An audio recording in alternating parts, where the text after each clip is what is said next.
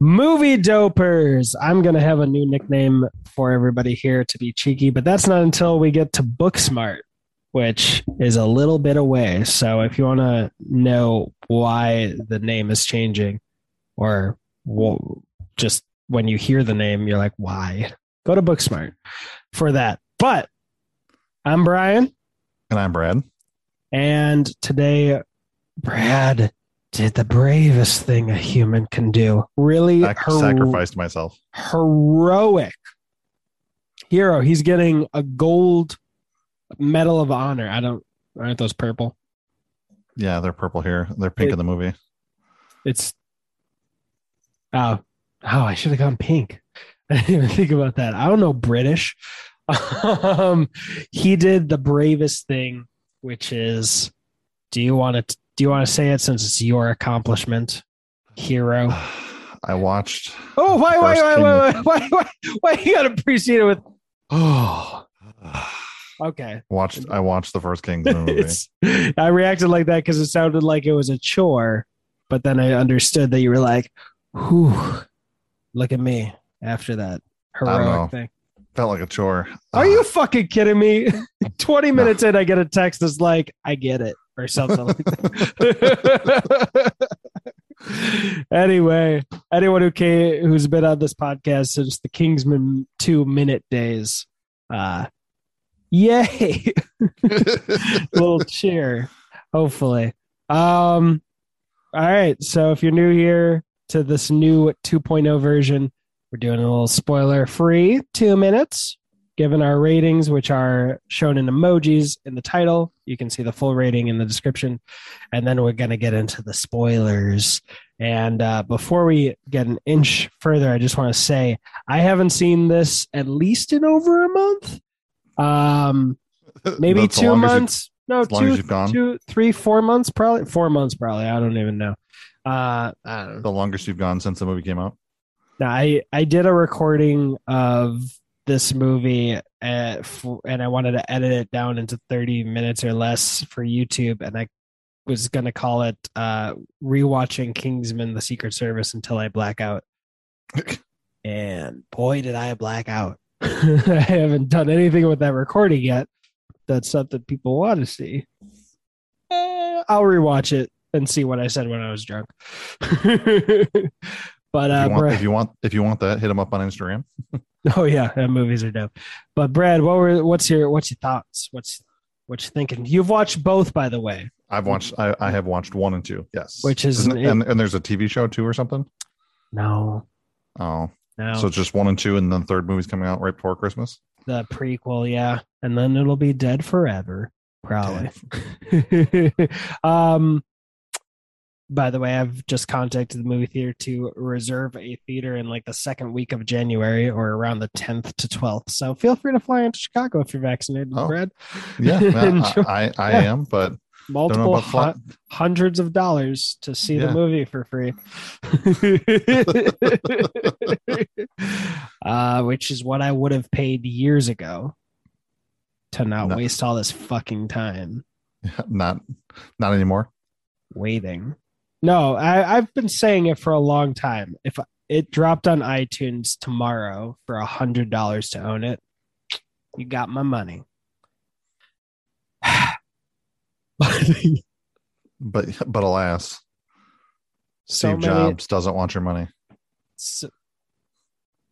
Okay, yep, that's where Steve Jobs went. After he sold Pixar to Disney, he climbed the ranks and put on a Bob Iger suit, and then he's like, this lizard skin's getting old, so let me get into another body and put the robot out on a book tour. I know too much. Even that small amount of detail that I added to that story was more than I should know about a Disney CEO. But anyway, wait, did we answer? No, okay. we have not even scratched the surface.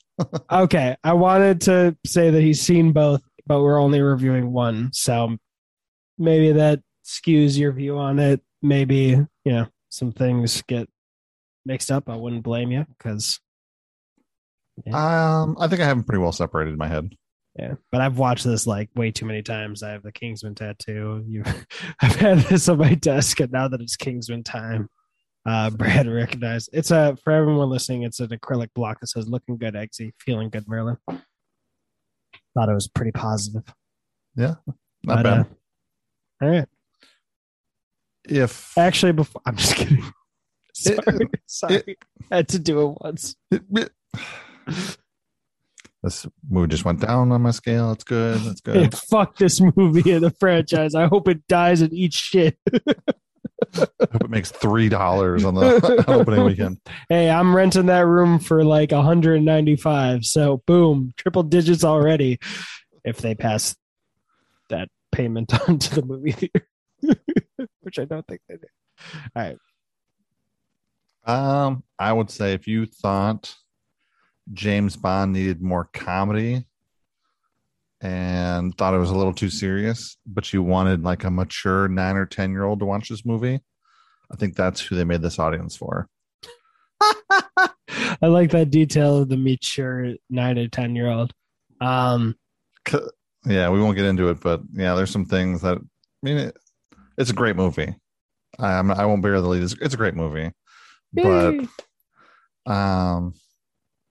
yeah, it's entertaining, definitely entertaining, but it's just some things in the movie that I just was like shook my head at the first time I watched it and just had to like okay, I'll just accept this and move on. Oh no, I'm thinking of I have in mind for no spoilers, the most mind-blowing sequence. And I'm so afraid that that's what you hate. And I don't want to know until the very, very last minute so my heart doesn't break.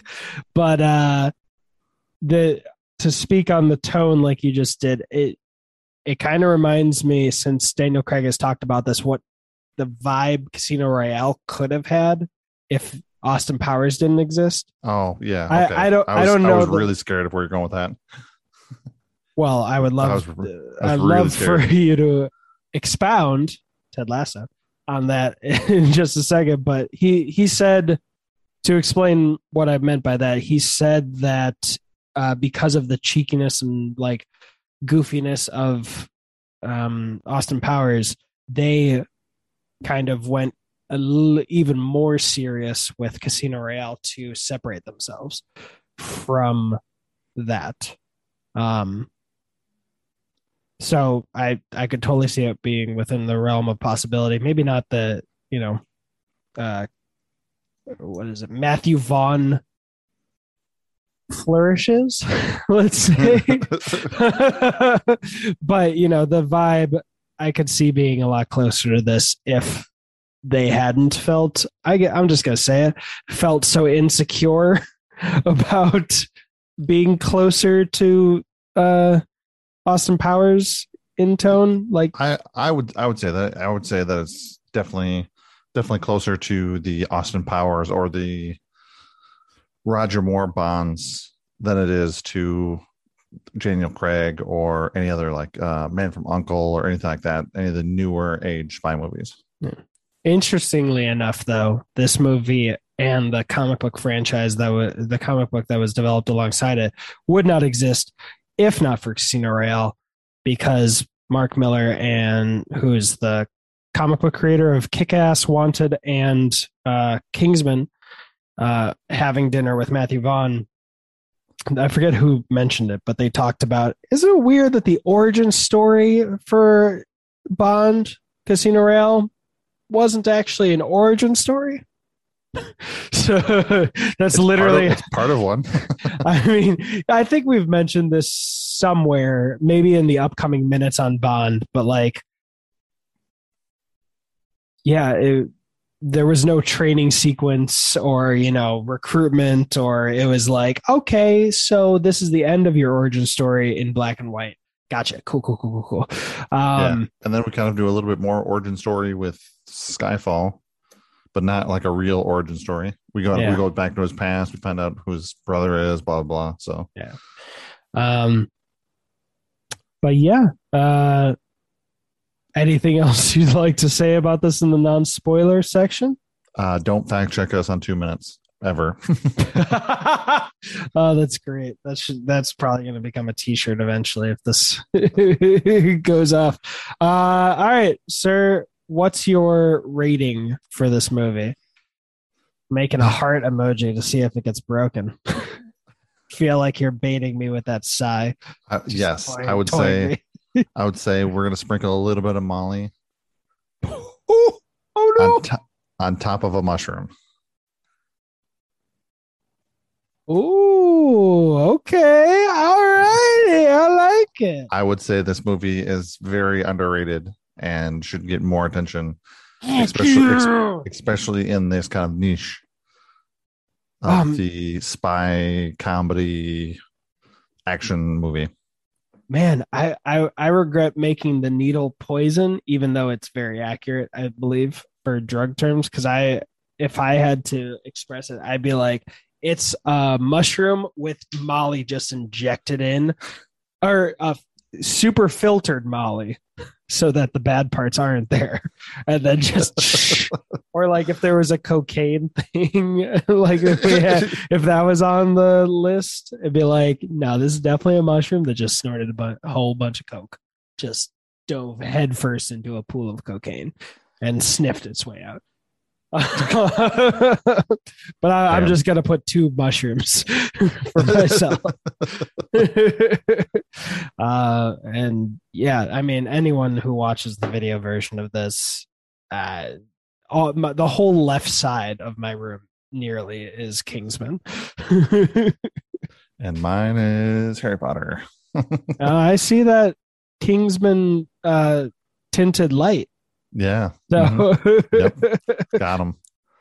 Oh wait, it's the right side from people's perspective, but it's my left. It's all directional to me. It's someone's left in China. I don't know. I was trying to take that it's 2:00 somewhere in the world and turn it into a never mind. Nope. Missed. But yeah, so I'm so scared what your rating is going to be for the sequel, though, because there's a lot of people who hate it. But we won't mention it here. We'll just keep my anxiety a little nervous. Yeah, we'll keep it up there. Keep it floating around a 7 or an 8. So before we get into spoilers, would you prefer, since you said Molly sprinkled on mushroom, for it to be the Molly symbol with a Y and then the mushroom, or mushroom Y Molly? Mushroom Y Molly. Okay. I'm going to put mine mushroom Y mushroom. This is just going to be confusing. I'm so fucking happy. Okay. Just to explain my elation, if you haven't listened to all of them, there's so many movies that are kind of fucked in the head. Like I think this one qualifies as. Maybe it's a little more polished. Maybe it's a little more refined, in the glossiness than Tag or Stretch. Those are like dirtier movies in spirit. Like they'll go and do a triathlon or a whatever, where you run through mud, and this one will just be like, I've got a gadget for that. And my Oxfords are spotless. But it would not and I felt less nervous probably because you were like, I get it, but I would not have been surprised if you were like, especially when you start with Molly fuck, I was like, no, that means it's bad. No, it just means crazy. Filtered Molly. I might put a water emoji right before the Molly. Filtered Molly. It's been filtered more times. Brita, it went through the Brita filter a couple times. I wouldn't have been surprised if you had been like, it's a joint. I'd be like, all right, that's not bad. Like, I mean, don't get me wrong, I don't like it nearly as much as you do. It's definitely fun. No tattoos on your body. No tattoos. I'm not hanging up posters. My Tesla truck doesn't gonna have bumper stickers of Kingsman on it, but because the stainless steel or whatever the fuck kind of steel it is, it wouldn't stick. Adhesive with I don't know science. And then it tried to break the glass and it just shattered. Just the sticker. It was a Kingsman Gadget sticker. Yes. All right. This is the final warning. If you want the video version, get it down below. If you want to buy it, or watch it, there's links down below. I have like 3 different Blu-ray sets, digital everywhere. But this is the spoilers. That's where the links are. If you want me to post the 10-minute or not the 10-minute, the till I black out, tell me. And I'll do it. I'm Ron Burgundy. And this is spoilers, so get the fuck out, San Diego. You just ended it with like a question. It was like, if you want me to post it, I will. Oh, so I forgot. I was literally going to ask you to explain that. I was like, I know this is a reference, but it's not clicking. Yeah. I should have put this before spoilers, but I have had 3 normal Monster energy drinks today, the last of which was at 3, and an hour ago I went, that was 6:46. So it's again tapeworm. If I was losing weight, I genuinely believe it would be a tapeworm. That's crazy. Or losing weight when I pig out. That'd be sweet. Which does. Could you imagine the world if you like ate a ton of food, like a crap ton of sweets and everything, and all of a sudden you just lost weight? It'd be sweet. Like Easter time would be amazing. So get the Reese's eggs. So lucky that you didn't say a tapeworm would be sweet before spoilers. That would be cancellation in this, and for some people, cancel worthy. He said having a tapeworm would be cool. Canceled. He thought Kingsman was cool. Canceled. Probably the same people who keep going after Matthew Vaughn's throat as much as they would Kevin Spacey's for these movies. What? Why? Now that we're on spoiler, why? Like, yeah. I mean, I understand there's some choices that I probably would have changed. But I mean, why? I don't understand. I don't see that much wrong with it. So I'll get into it again. I actually mentioned this, I think, on Hawkeye episode 4 review. It came up naturally. You're saying Kingsman doesn't like go into all of your podcasts, including James Bond and I Love You 3000? That's crazy. Never heard that before. Yeah, I cleared my throat to make that joke, but I'm pretty sure it actually did come up. I mean, I'm not going to talk about Hawkeye and be like, you know what Hawkeye reminds me of? Kingsman. But after the first one, people were like, she said we can do it in the asshole. Right? Yeah, that was sexist. And that was hilarious. My thought afterwards was 2 things. One,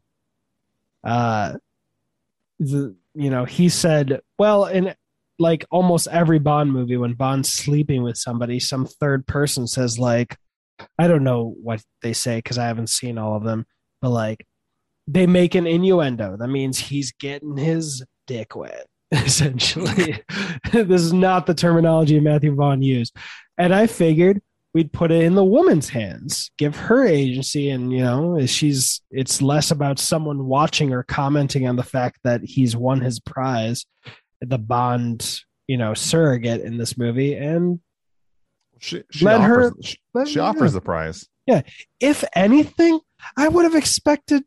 I would find it more legitimate if they were like, why the fuck did Eggsy say I'll let you out if I get a kiss from a princess? That's weird. He's never struck me as that kind of guy whose first response would be like, what do I get out of it? Yeah. But that, and I'll explain more for the second movie when we do the second movie. But like, if you remember a couple years ago or something, there was this actor who put on Twitter or TikTok or something like, make sure your Zoom call's muted. And it was some British director who came out and apologized later, but he didn't like name who it was, the actor who leaked it. And you just heard the director talking to the casting agent saying, it's just so depressing seeing these like actors in these 4x4 white rooms. Like, this is where they live. Like, what? And he has a British accent that sounds very close to Matthew Vaughn. And then someone, the woman from Mad Men who is in X-Men First Class, she responded and said, Hey, DM me who this director is because I never want to work with him. And someone just responded to that. It was like, well, she definitely meant Matthew Vaughn because she worked with him. Fuck Matthew Vaughn. And then somebody else was like, no, and they either guessed the right person or they're like, it's this person. And whoever tweeted that response saying fuck Matthew Vaughn was like, well, Matthew Vaughn's still sexist. Fuck him. And there's a little more nuance to it in the second movie that we'll get to. But who says we're gonna do the second movie? Come on, stop teasing everybody. We're gonna do the second movie next week because The Kingsman is coming out, and look, no one's gonna come to this podcast or increase the listener numbers for Kingsman as much as they increase the listener numbers on Bond Minute Bond when No Time to Die came out. But this is like, there's never going to be another Kingsman movie. I've emotionally come to terms with that. This is the last time. If we're ever going to do this for quote unquote SEO purposes, is now. Unless it gets delayed again. And I'm getting really pissed at IMDb because I just looked up X-Men First Class and there's like a fake result as the first one. I did watch this movie because I saw the trailer again for The Kingsman. And I mean, it looked really good. So I was like, yeah, okay, I'll stop watching this crappy Rogue One movie. I don't know if Ryan listens to January Jones. That's who it was. Who was the actress? Okay. But I figured, yeah, I'll stop watching this crappy, really good looking but plot hole filled movie of Rogue One, and I'll watch the Kingsman. Yeah. So that's where I'm at. That's how I got here. Oh, but well, I love that. But okay, so this is the second thing that was a flaw with it for me was that you can see it on the special features of the first movie. I don't blame people for not knowing it, but I'll get to the point whether you know this detail or not.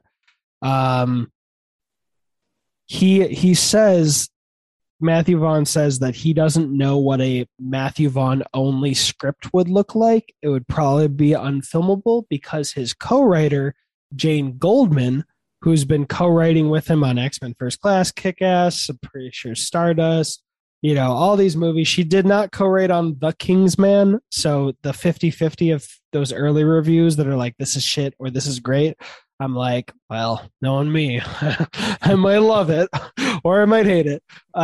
This will be the first test to see someone else co-wrote with him, but still, he's like, I don't know what it would look like. It would probably be horrible. But when I pitch something to her, there's one of two reactions. She either starts giggling maniacally, or she's like, no, we're not doing that. And you could guess maybe this is bullshit and he's just lying and he's some douchebag director who, like, if she said no, he'd be like, fuck you, I'm Michael Bay, bitch. You do what Michael Bay says or you get the fuck out. That's how I imagine Michael Bay talks to everyone. And then as soon as he points, like, poof, an explosion happens. Yeah, explosion right there. And make it look like sparklers. But but it seemed genuine. And Jane Goldman talks about him like she talks about a long-term friend in interviews. It really seems genuine. So for me, I'm like, she has final say. So either what just happened? Bethany is watching the movie, and I know where she's at because I can hear the music, and it's the heads exploding, and she's laughing. Yes.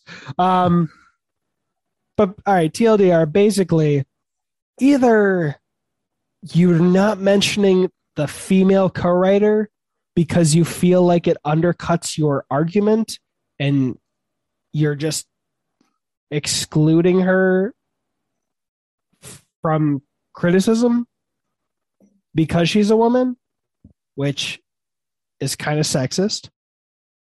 Or uh I'm just gonna stop recording because I got really thrown off by you leaving. Okay. Sorry, everybody. Brett. The cat came in and the door opened up, and all I could hear is the movie. Oh, gotcha. Okay. I don't want to disrupt her because she's having a good time out there. I gotcha. Okay.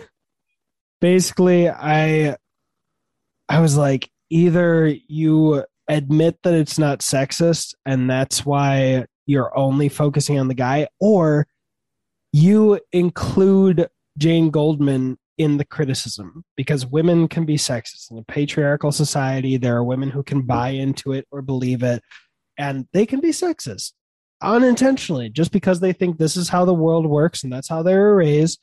I mean, look, I want to run for Republican president one day because I would like to just call everybody on both sides of the aisle out for some bullshit. But the poster Trump for president proves women can be sexist. Every woman who says grab her by the pussy is just locker room talk. That's sexism from a woman against women. So I've just always had a problem with that argument. One, because I don't think it's accurate, but that's fungible. That's a gray area. But mainly because why do you keep excluding the woman who has veto power on the movie? When do you talk about it being sexist against women? I would have no problem with it if every time, if that person who responded to the, wow, I've gotten on my podium for a long time. If that woman had been like, sounds like Matthew Vaughn with Jane Goldman right next to him, fuck him. And they'd be like, it's not Matthew Vaughn. Well, Matthew Vaughn and Jane Goldman are still sexist. I'd be like, at least it makes sense. At least it makes sense. All right. God bless. I'm an atheist, but God bless. Anyway, I'll go into details later in the review for Kingsman 2.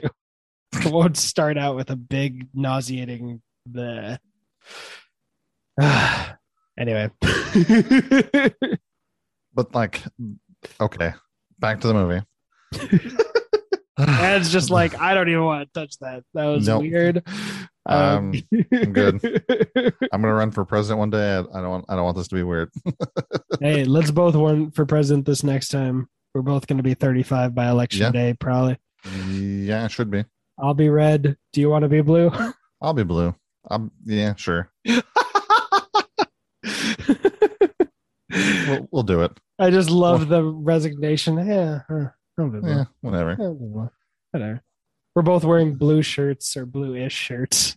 Yeah, blue's gray. It's kind of funny. Anyway. So the first part of this movie, when like they're kind of setting up everything and it's the big action scenes, like the first thing that really got me was when the dude got sliced in half. I think I sent you a message like within the first 20 minutes. Like dude just gets sliced in half. It's like the long way. The beautiful boy from Coupling, which is the first place I ever saw him from, and Pirates of the Caribbean. Yep. I didn't recognize him, but now that you said that, I definitely do. Yeah. So that was, and then like not Matthew McConaughey. Whew, kept saying Matthew Vaughn. No, that's exactly who I'm talking about. Matthew McConaughey. He right before he fell down into two pieces, he said, "All right." All right. And then you have like Samuel L. Jackson like step in right behind him. I didn't really look that hard at the screenshot where it shows you like the movie you're gonna select, the cover art. So I didn't really look at that hard. I just kind of glanced at it. I was like, okay, moving on. Fuck yeah. So when Samuel L. Jackson came in, I was like, what the shit? After Mark Hamill. Yeah, after Mark Hamill, I'm like, what is this nonsense? Dude, we should roast Ryan on the Discord for not having seen it when it's got two legends from the Star Wars universe. Yeah, purple lightsaber and the one guy that the movie's all about or something. I don't know. The other guy who's like, You the other guy that kissed his sister. I don't think it's controversial to say that the Jar Jar Binks from the original trilogy. Yeah. Hey, that's Colonel Jar Jar. Okay, I'm kidding. Take the sniper shot. Take the sniper dot off my forehead. Luke Skywalker, Mark Hamill, who has liked multiple of my tweets, and actually, this is pretty good because I got the Suicide Squad on digital today. I have a hashtag rehire James Gunn and tattoo, and someone was responding to either James Gunn or Mark Hamill after James Gunn got fired off Guardians 3. And someone was like, but why is it okay? And I just responded, I was like, well, I mean, one, these tweets were like from a decade ago when he was working at Trauma. Two, the most egregious tweet from this whole situation that people keep mentioning, which is him saying that he just came so hard watching a video called 12-Year-Old Girls Choir Sings About orgasm or masturbation, was a Rickroll. It's literally a Rickroll, which we've all fucking done. But if we lived in the Rickroll era, we all shared on Facebook or somewhere. Oh my God, you can't believe this. Like, this was awesome. And it was just a Rickroll. It was clickbait 1000%. And he's just comes in and is like Mark Hamilton. And I felt like a hero that day. Not as much a hero as Brad, but I was like, only on Days End and why? Sorry, bud. I was like, fuck yeah, Luke Skywalker. Felt so strong. I'm so glad there's so little fat in my arms, the only place on my body, because I can fake having muscles for 3 seconds. Not even kidding. My arms feel a little tired right now after just that. If you ever don't feel big enough in a room, just go into a corner, crouch real low, and then extend yourself real high and growl. I was so confused what the fuck you were doing. Another Ted Lasso reference. Ted Lasso. Yep. Jesus Christ. So can we get to the end here again? The end of the... Okay. Let's go halfway. I'll meet you halfway. Instead of the end, we'll go towards the middle. Like when they're doing their training and stuff like that. Okay. Man, some of the things that they put them through, like the parachute, like telling one of them that they don't have one of them doesn't have a parachute. That would be crazy. Like just to be dropped out of a plane. Oh, hey, by the way, this challenge wasn't that hard. Let's hey, one of you guys don't have a parachute. Let's call it a day, right? Yeah. And then he was like, well, if you don't open your parachute and you land inside the K, at least we'll be scraping you up and we'll be proud of you. Yeah, that was I'll tell you, that was so fun to watch on the first time. And then all the training sequence is, having rewatched it so many times, is the reason I say that I prefer Kingsman 2, because I don't know. It's just, it doesn't grow old, but it grows old. There's only going to be like 3 times that you're going to watch them falling out and you'll be like, all the other times, like, yeah, they chose great music for this moment. That's great. That's great music. Wait, why, when the second person pulls their chute, don't they go back to the original plan where everyone doubles up? Yeah, everybody pairs off. Yeah. And fun fact, the loose snorkels that they do, that's the toilet bowl. Oh, yeah. When they put the shower heads or the shower head tubes, for anyone listening, in the toilet bowls and start breathing air underwater. Don't try that in real life, because it only works with gas.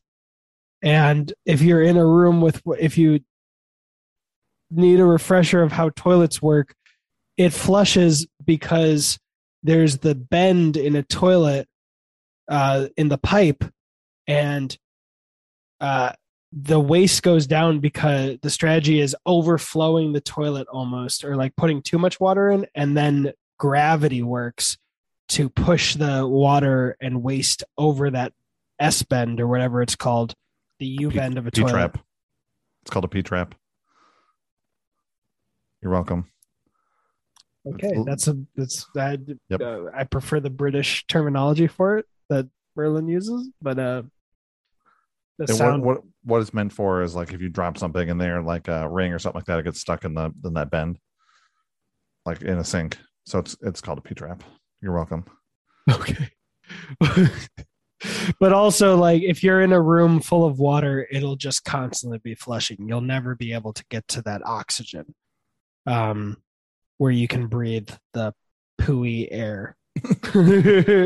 Because normally I almost said the ass end of that bend is just air, and it's just a little. Yeah, everyone can Google how a toilet works. Basically, if you're in a room full of water, it won't work. That's the least realistic version of the thing in this movie. Shockingly. But come on, it's simple physics. Stop it. Oh, stop introducing simple physics into a Kingsman movie. Oh, no. That's what Merlin says. Merlin's like, it's simple physics. Yeah. It would be simple physics if it was gas. But yeah, I'm just don't want anyone having watched the Kingsman movie doing dumb things, using that to surprise. Another thing along those lines is anyone who watched Batman Begins, when Ra's al Ghul tells Bruce, or Liam Neeson tells Bruce to stop rubbing his chest and stop rubbing his arms, rub his chest, and his limbs will take care of themselves. That's also not true. But that was intentional. He wanted Ra's al Ghul, like, for anyone who knew, to be able to spot, like, no, that's horrible advice. Like, he wanted to have him give bad advice to show that he's a fraud, in a way. So don't rub your fingers if you're freezing. They'll fall off. They won't take care of themselves. They'll frostbite. They will take care of themselves right under the ground. They'll fall off your body so that you can survive as a stump in the tundra. But yeah, you're leading this because I haven't watched this recently. Yeah. The ending scene, I thought was kind of a little silly. I thought you didn't like the mind-blowing sequence. The mind-blowing sequence. Well, it was fine. I understand why they did it. I mean, that would be a lot of blood and guts to introduce to a movie like this. But come on, you did, like, the guy getting sliced in half, did all the guys getting stabbed. Like, why do the fireworks? As someone who is way too invested in Matthew Vaughn and Jane Golden's career, I can tell you there's absolutely no chance that was to avoid an NC-17. That was for fun. I don't even know what this was rated off the top of my head. R. 100. We see butt cheeks. Yeah. And they say asshole and fuck. If you say fuck twice in a movie, it's R-rated. That's crazy because all the Bond movies. Is it all the Bond movies? I think it's all of them are rated PG-13. Yeah. Yeah, the language and sex will get you an R rating a lot faster than violence in America. That's crazy. But no, that was 1,000% a stylistic choice. Have you seen Kick-Ass? Yes. Yeah, same. The first one. I haven't seen the second one. That's fine. Same director and writer team. I mean, you could kind of see a connection in tone. Yeah, they did not do the colorful Speed Racer mind-blowing sequence to avoid a bad rating. They did that in Stardust. They had green blood instead of red blood because it was an adult fantasy movie, so they could get away with it. Yeah, well, they could get away with it, but also they weren't going into a adult fairy tale. Sorry. Saying, let's do Snyder. but I fucking love it, especially the music. Just, whew. Yeah, the music, it works with it. It just, for me, the stylistic change of having everybody explode versus having fireworks go off is just you just should have just did it. Should have just owned it. Yeah, it doesn't take anything away for me. It's just a stylistic choice, just like the action sequence all being like center focused. Was a stylistic choice. So just it is what it is. I'm okay with it, but it's just weird. I'll say it actually added something for me because I just see this as like a playful, like a Guardians of the Galaxy R-rated vibe. It's just wild and crazy, and having this movie, I know how brutal the Kentucky church sequence was, but having this movie end with a Quentin Tarantino blood splatter, I would have been taken out, much like the colorfulness of the heads exploding took you out of it. I would have been like, fuck, no, yeah, I know we've been kind of brutal, but I did not need gallons of blood. What the fuck are we? I don't want this. Well, what is this? Is this Carrie? Is this The Shining? I guess it does tie in a little bit because Samuel L. Jackson's character doesn't like the sight of blood, so it kind of ties in a little bit too. Oh whoa! I literally never one fucking second considered that. You literally just blew my mind. I don't know how long we're into this, but I hope I get a screenshot of that. Like, remind me if I don't put it. I need to put these on Instagram anyway, but that fucking, I cannot believe, like, shout out to McCoy Klutz who might listen to this, but he told me, so I'll point it out in the next one. He told me something that he noticed while I was doing the Kingsman 2 minutes that also blew my mind. I was like, oh shit. And like, my obsession is unhealthy. If this movie's message was be a piece of shit, take what you want, it would be unhealthy. The movie's message is true nobility is being superior to your former self, not superior to your fellow man. But also, sometimes evil bitches need to get their heads blown off. or stabbed in the back. Yeah. So that's a great message. But you genuinely fucking blew my mind right now. You much like those people's minds were blown. Oh, boom. Boom.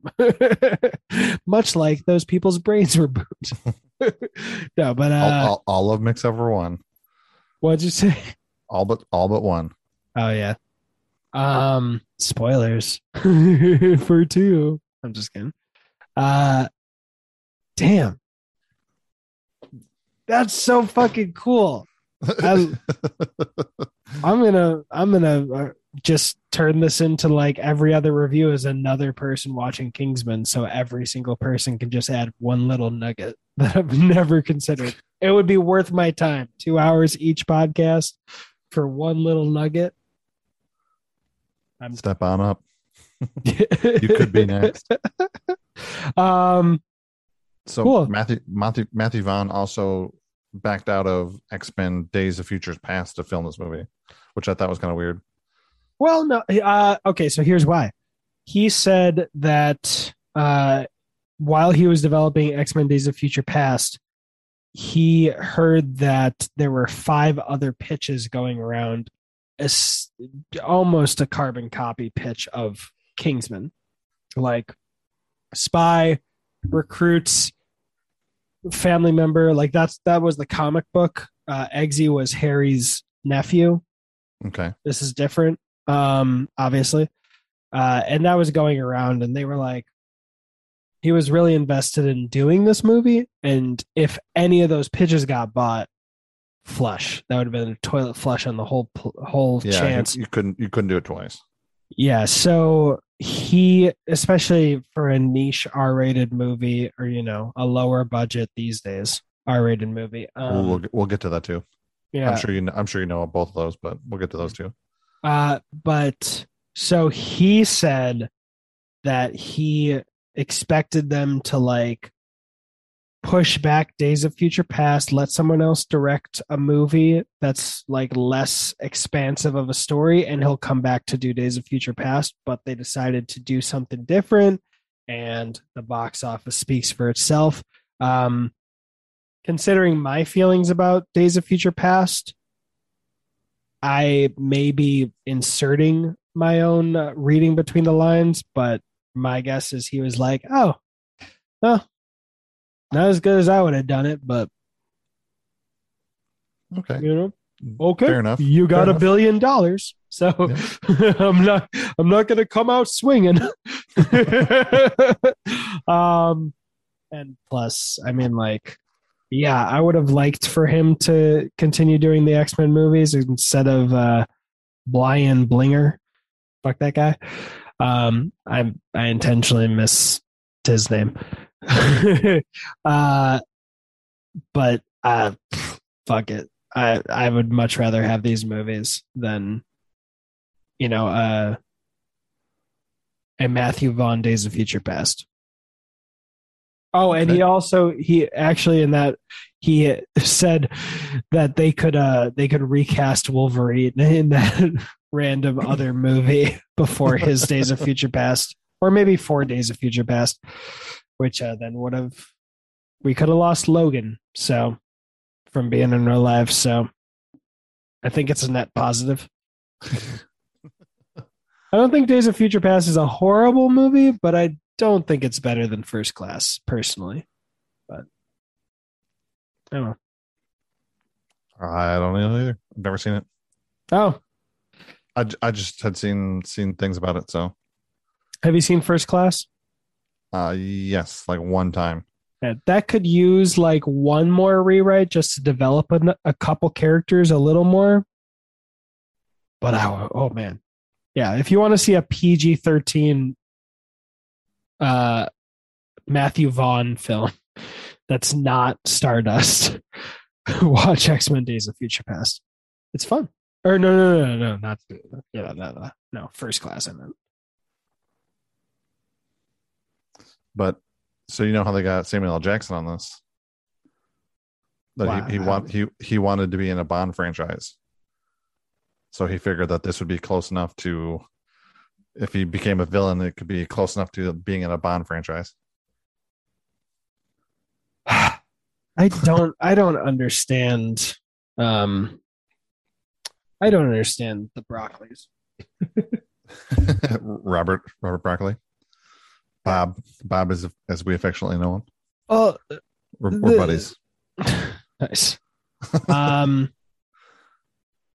right, sorry. I've been having trouble with my external monitor and it's freaking me out. So I'm moving this. I don't know what's going on. Anyway, that joke comes from like after Quantum of Solace when they're like, "What will we do?" I'm like, just fucking hire Christopher. Who did Tenet? Oh, who did Tenet? I'm genuinely asking. I don't know. Who did The Dark Knight? Chris. Oh, Christopher Nolan. Yes. Oh, okay. I didn't know where we're going with this. No, I just felt foolish because who fucking brain farts on Christopher Nolan? Robert Pattinson? Wait, what? Back when I still had faith in Christopher Nolan, I didn't think that he's gotten a little too obnoxious. Just a smidge. He could use, he could listen to his director friends when they yell at him about his sound mixing. Or but I was just like, what do you mean you don't know what you should do next? Get Christopher Nolan, make $1 billion and keep going. They never did that. And you fucking kidding me? Get Samuel Jackson in Quantum of Solace. Just do that. Replace John Green. But Dominic Green, whatever. Sorry. I don't mean to be so disrespectful, but like, the direct. This movie is crap. This is going down my list as you make fun of Bond. This movie's going down my list. Me making fun of Quantum of Solace triggered you? We're down to a joint. I don't know. I thought you said you didn't like Poison. I thought I was defending Quantum of Solace when we talked about it. I thought you said you didn't like that one. No, I like Quantum of Solace. Oh, okay. Yeah. But I mean, I wouldn't have trust. I wouldn't have. I'm not arguing that you can't change Dominic Green and make him anybody else, make him actually relevant. But that's fine. I will say I don't think I would trust Samuel Jackson in that director's hands, because the actor was who played Dominic Green was like, yeah, so what, can I like shave my head or something, or like look more like a Bond villain? He's like, no, don't do anything. So what he was left with was trying to keep his eyes open as big as possible, which you have more experience than me, but in terms of the iconic nature of a villain, keeping your eyes open wide is not one of those traits. is that top 50% of Bond villains right there, or bottom 50? That's bottom 50. I'm just like, this guy, he's never done action. He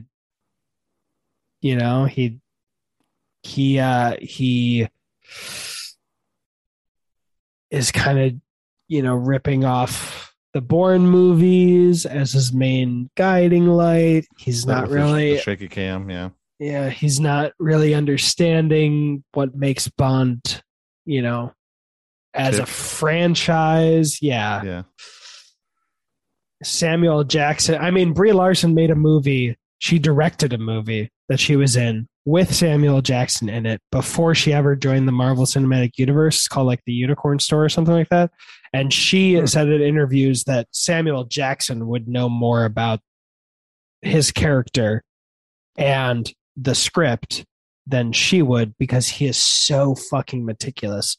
And I'll bring it back to this movie, which is that the lisp was not Matthew Vaughn's idea. No, it was not at all. Yeah, he was. It sounds like you had this bullet in your chamber. So would you like to say it, since you did the work?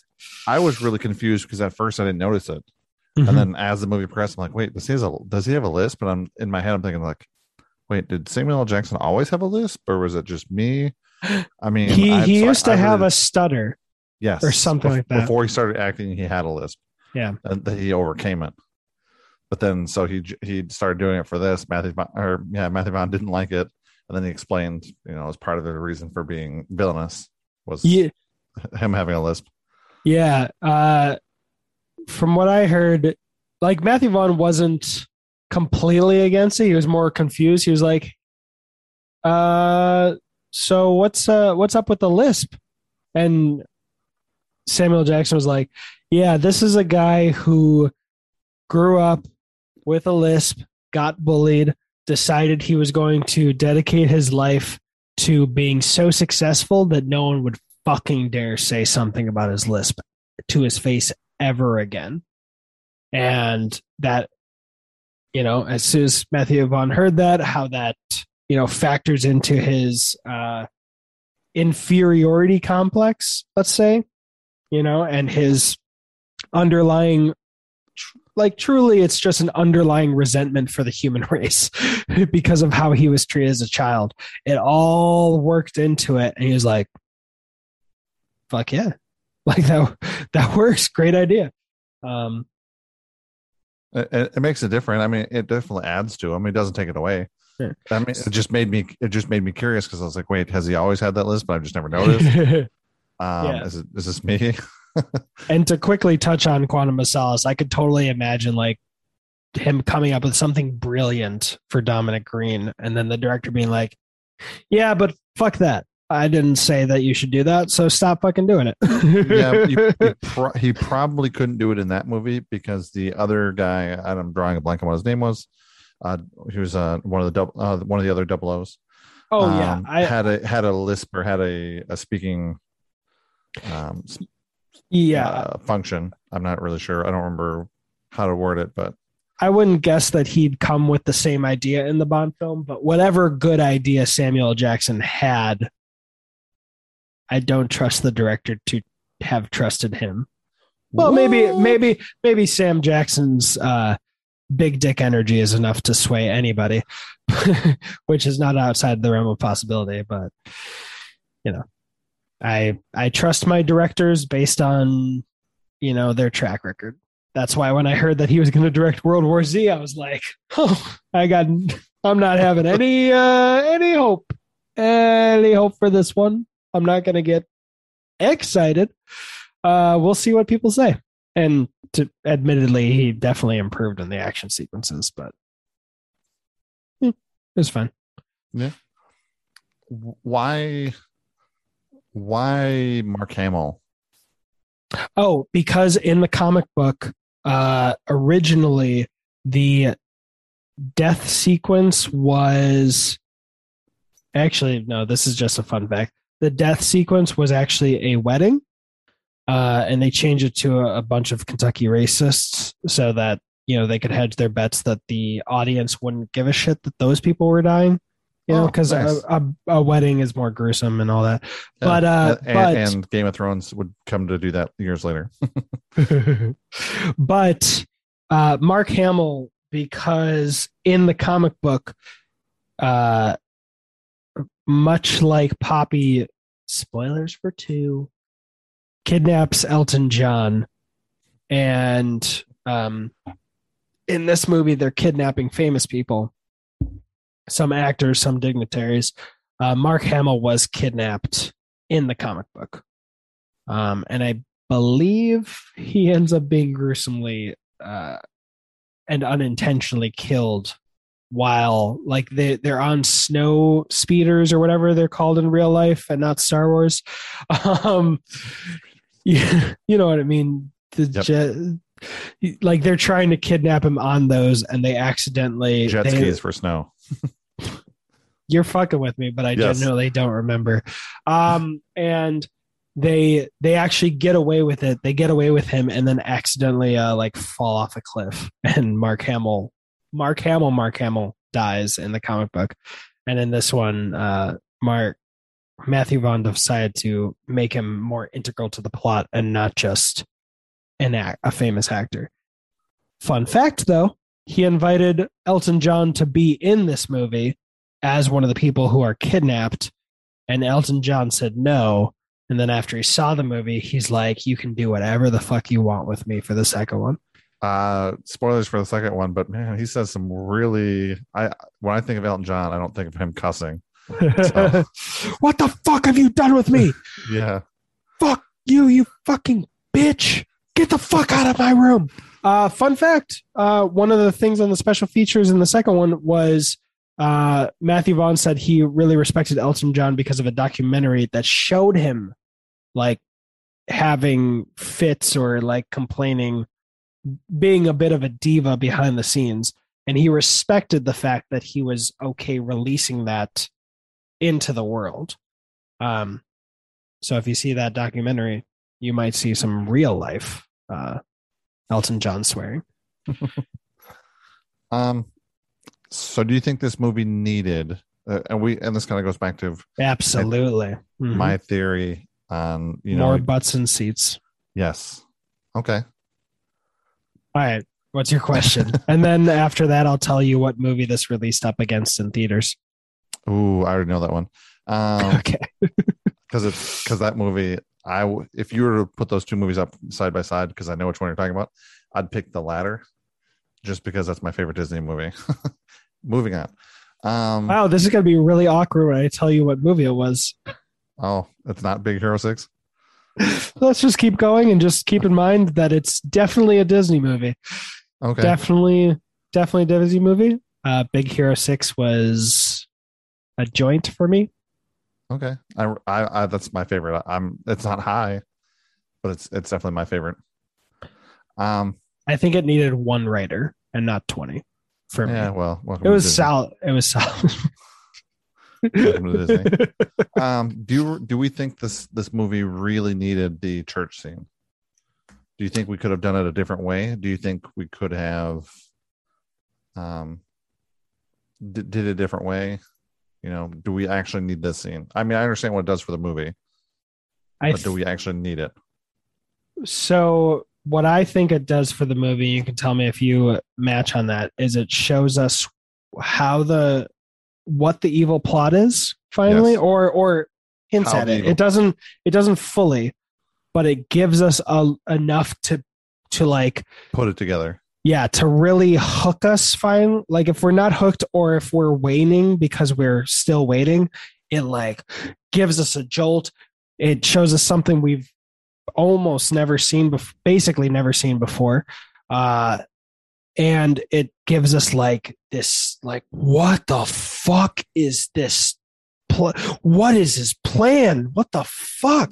And it freaks us out a bit. And considering that like every goddamn person on the planet who ever saw it was their first one was like, that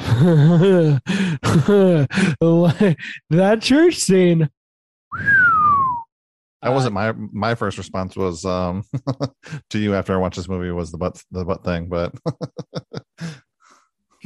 well, it's what it closes on. So nearly closes on, but literally, if we're talking about the console that Merlin closes, yeah, I do think so. But how did it function for you? I can understand why it's there. But with this being a mostly English movie, it kind of paints the United States in a bad light. That people like that actually exist. It was really tough just because, like, if you go down in different parts of the South, you can definitely find churches like that nowadays, which is even worse. But I think a scene like that has to be there. But I wish it wasn't us. I wish we weren't the bad guys in this. Hey, I'm just happy. I don't. I don't care. I'm like, hell yeah. Every movie needs a bunch of racist assholes getting slaughtered. Love it. Yeah, but just the fact that places like that exist and you're kind of, I wouldn't say advertising into the world, but like, because everybody knows that they do exist. It just, you know what? Considering that the what is it called? That the byline of America is hide our faults, pretend it doesn't exist. I'd rather just have it out there. If everyone in this country just like straight up admitted and didn't, us say, if we tweeted out that, hey, America can be pretty racist, someone on Twitter is going to be like, no, we're not racist. What are you, a N-word? It's just someone's going to fucking argue against it when it's just everyone's racist or sexist in some fucking way. It might be a 1% of a 1% of a 1% in you, or it might be 100%. If you just stop denying that it's there, you're better off. That's like number one in therapy is, or improving or whatever. The first step is acknowledging there's a problem. I'm fine. I'd rather get a tattoo on my forehead that says we can be racist sometimes than a tattoo that says racism was solved in the 60s. So I don't mind. Especially since like it's not like this movie was made with the intention of just shitting on America. Like they start off the movie with Harry calling Michael Caine a snob, Arthur. It's like, you're a snob. The world is changing. We need to adapt with it. So while that's not as scathing of an indictment against British culture, it doesn't play to me as like being anti-American or whatever. No, I'm not saying like anti-American. It just, really paints us in a bad light. I'll say And I mean, for me, it would be no different than if we did it to, if they were all like Middle Eastern, and they were hooking up some, bomb of some sort, it would have been the same thing for me. But I don't know. I feel like it was just a step too far. I mean, they could have done the exact same scene, not going to an extreme. I would say that if every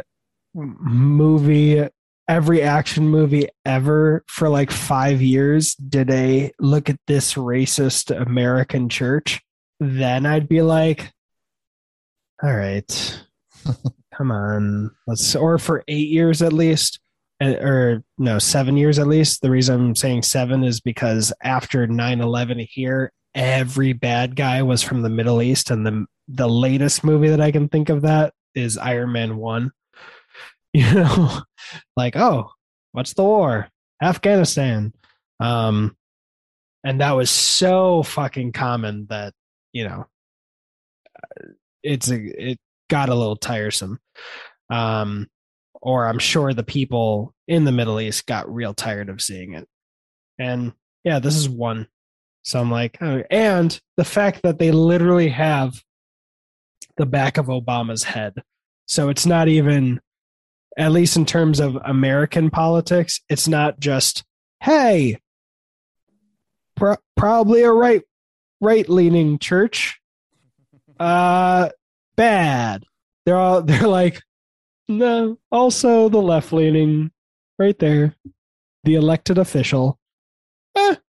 So it seems kind of balanced, at least in the movie. And yeah, I'm not going to shed any.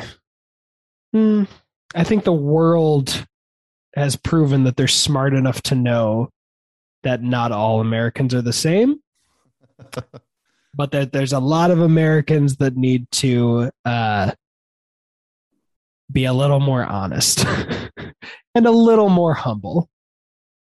I'm excluding us from this because we are obviously perfect. Absolutely. I don't know what you're talking about. And literally about 5% of my reviews with Holly for the Hawkeye series are, and it just boils down to, I'm a hero and I'm perfect and I'm just a gift to humanity. I'm satirizing the generic view of Americans that the world might have. I don't know. It didn't hit me like that, but I get, I'm the reason why I say that too. The reason I bring it up also, there were some parts of the world where that scene was cut out before it was released. Why? What parts of the world? Hold on. So are these views that you hold, or was this all to tee up this cool fun fact that I didn't know about? Both. Okay. Both. Latin America and Indonesia. The scene was considered vital by the director and film critics, but existed, or it was removed almost completely, leaving only the setup and the immediate consequences. Was that because of because they murdered how am I putting this? I know you said Latin America.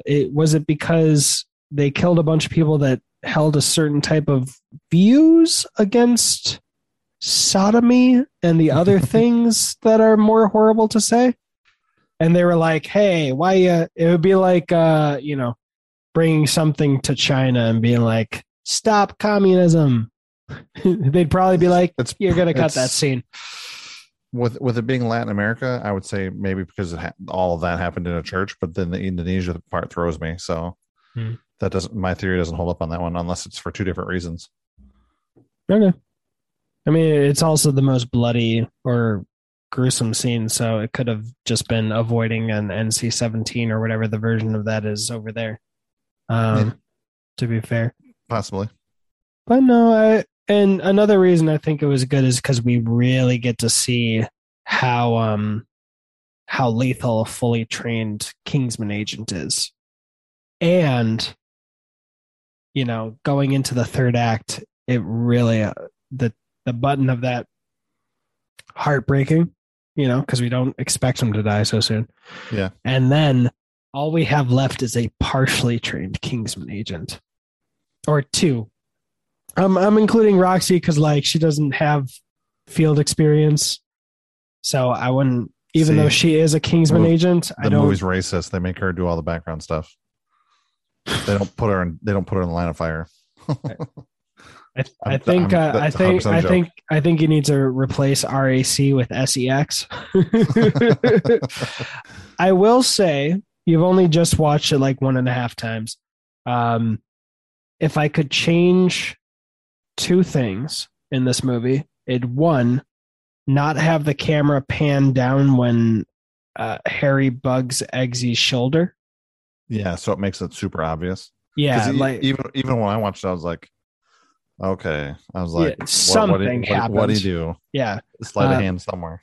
Have you seen Shang-Chi or Yes. Shang-Chi? Okay, so when I finally do this video about what I would like to do to improve this movie, the bus sequence when the guy gets the necklace that they're going for, the pendant, it's so perfect because it's right there. It happens, but it's just subtle enough, just in the framing, that you don't know it happened. But then when you look for it, you can see everything, and then you see the guy slowly walk away and not really care that he's on the wrong side of the bus. But if the camera hadn't panned down, but everything else was exactly the same, it'd be perfect because we get the big exaggerated push in, later to see it. That's all we need. And I was gonna say they also do it with a hat too from Lock and Co. But I mean that kind of transitions out, so it's not as egregious as the thing on the shoulder. But they do it there too. Yeah, they did that right when they revealed what it did, so it felt more like show don't tell. But if they had like showed the hat and then 5 minutes later they showed that he was listening in, then I'd be like, oh Jesus Christ, you're doing it again. Yeah. Why? But the other thing I would change is Roxy a little bit. I only just recently, I think, realized why Roxy felt a little lacking in possibility. And this is what I would change to fix that. When the issue that I think this movie or the biggest mistake I think this movie makes is she jumps out of that plane on her own accord. Her emotional journey or her arc is technically getting over her fear of heights. Like that's how she progresses in a way. And when she jumps out of that plane with for the parachute sequence on her own accord, that's complete in essence. So when she goes up with the weather balloons, it's more like, well, I've seen that she can act under pressure. So yes, I get it. She's afraid of heights. This is bigger heights, but she's already succeeded. I would change it so that instead of Eggsy falling out before her and saying, stop fucking about, come on, and her jumping out, he says, Roxy, you have to, and he pushes her out. So then later you're like, fuck, Eggsy's not going to be there to push her out. Fuck, like she still has to do this. And then at the end, have a moment before he runs back in to fight Sword Leg Lady, where like, she comes and lands and like shoots somebody. So she's at the compound. Because with her being done with that and like calling the mom and be like, all right, lock the door. You're more like, okay, so that's what Roxy's doing. She's just chilling. Yeah. Quite literally. And I think you're slightly mixing up 1 and 2 here. But yeah, after the balloon sequence, she's pretty much done. She's pretty much done in the rest of the movie. What did I mix up 1 and 2? The locking of the door. When she calls Eggsy's mom, tell her to lock the door. That's in 2. No. That's the mad dancing. Oh, no, you're right. It is this one, isn't it? Yeah, okay. Yeah, Roxy dies, and I hope it's quote unquote dies in the second one. Yeah, because that happens when I think Valentine calls Elon Musk because he says E-Man, it's V. Can I piggyback off one of your satellites? Which is funny because this movie was filmed in 2014, so hey, he was on the rise still. He wasn't like he is today. Yeah, he was already. I mean, he cameoed in Iron Man 2, which I think came out in 2011, probably 2010, maybe 2010 or 2011. So yeah. Interestingly, he fully cameos and is called Elon, and then his next reference is, "Hey, E-Man." So yeah, so that's what I would have changed. I would have had her be forced to jump out and push off that succession. And then complete her circle later in the movie. Yeah, and then have her jump in for not a crazy amount, but she's at the compound. Like, however she skydives down, she like angles it so she goes to the compound, parachutes in. You know what? It would kind of be like in Captain America: The Winter Soldier at the beginning when Rumlow or Black Widow shoots someone who's about to shoot Captain America in the opening sequence. Mm-hmm. That's what I would have her do, and then just have her in the background, like shooting some people, because Eggsy's going to finish it off. So I don't think it would have been too complicated to change that. But at the end, when I left that movie, I was like, there's something weird about. Yeah, I think she needed a bigger role. Yeah. Yeah. My pitch for Kingsman 3 is she comes back with a half-burned face, and the new group she's a part of is an underground global group of all women. I'm open to a better name, but called the Suffragettes. And we find out that in some crucial way they help, like the Kingsman agents would have failed with Poppy if they hadn't done something extra. And then they team up with the Kingsman agents because Roxy shouldn't be dead. So without getting too crazy into this, mm-hmm. Isn't Kingsman 3 a prequel? Yeah. Okay, so Roxy more likely isn't going to be in that movie without some kind of crazy. Oh, she's not at all. Okay, I'm just making sure. No one from these movies is going to be in there. Unfortunately, I don't know. Michael Caine is pretty old. He might have been alive in 1846 or whatever it was. 1860 something. You cheeky bastard. But what is it? Since you mentioned a TV show earlier, after Kingsman 2, there was a interview that got me really excited because Matthew Vaughn talked about wanting to film the prequel and Kingsman 3 back to back. Obviously, that didn't happen.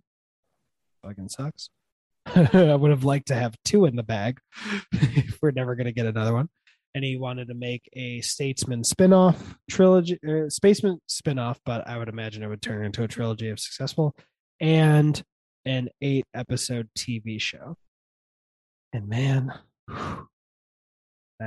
all that left on the cutting room floor. Not even the cutting room floor, but the script floor. So why don't you think there's going to be any more after this next movie? Why don't you think there's going to be any follow-up or anything like that? Because Disney owns them. Okay. They have Deadpool, which costs basically the same amount of money. Actually, I think less from what you told me about Deadpool, and makes double in box office.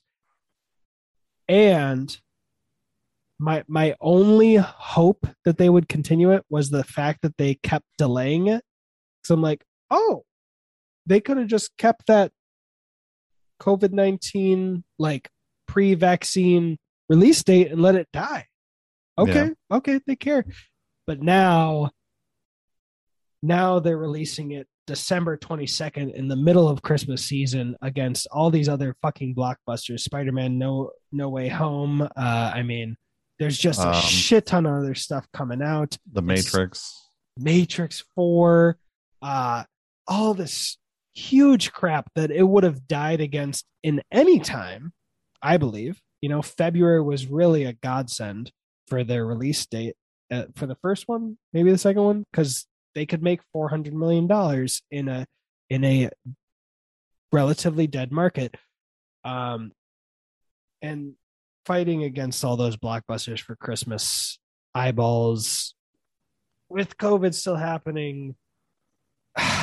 If the Kingsman, and so many people I've heard who love Kingsman, I've heard them online say, I didn't even know this prequel was happening.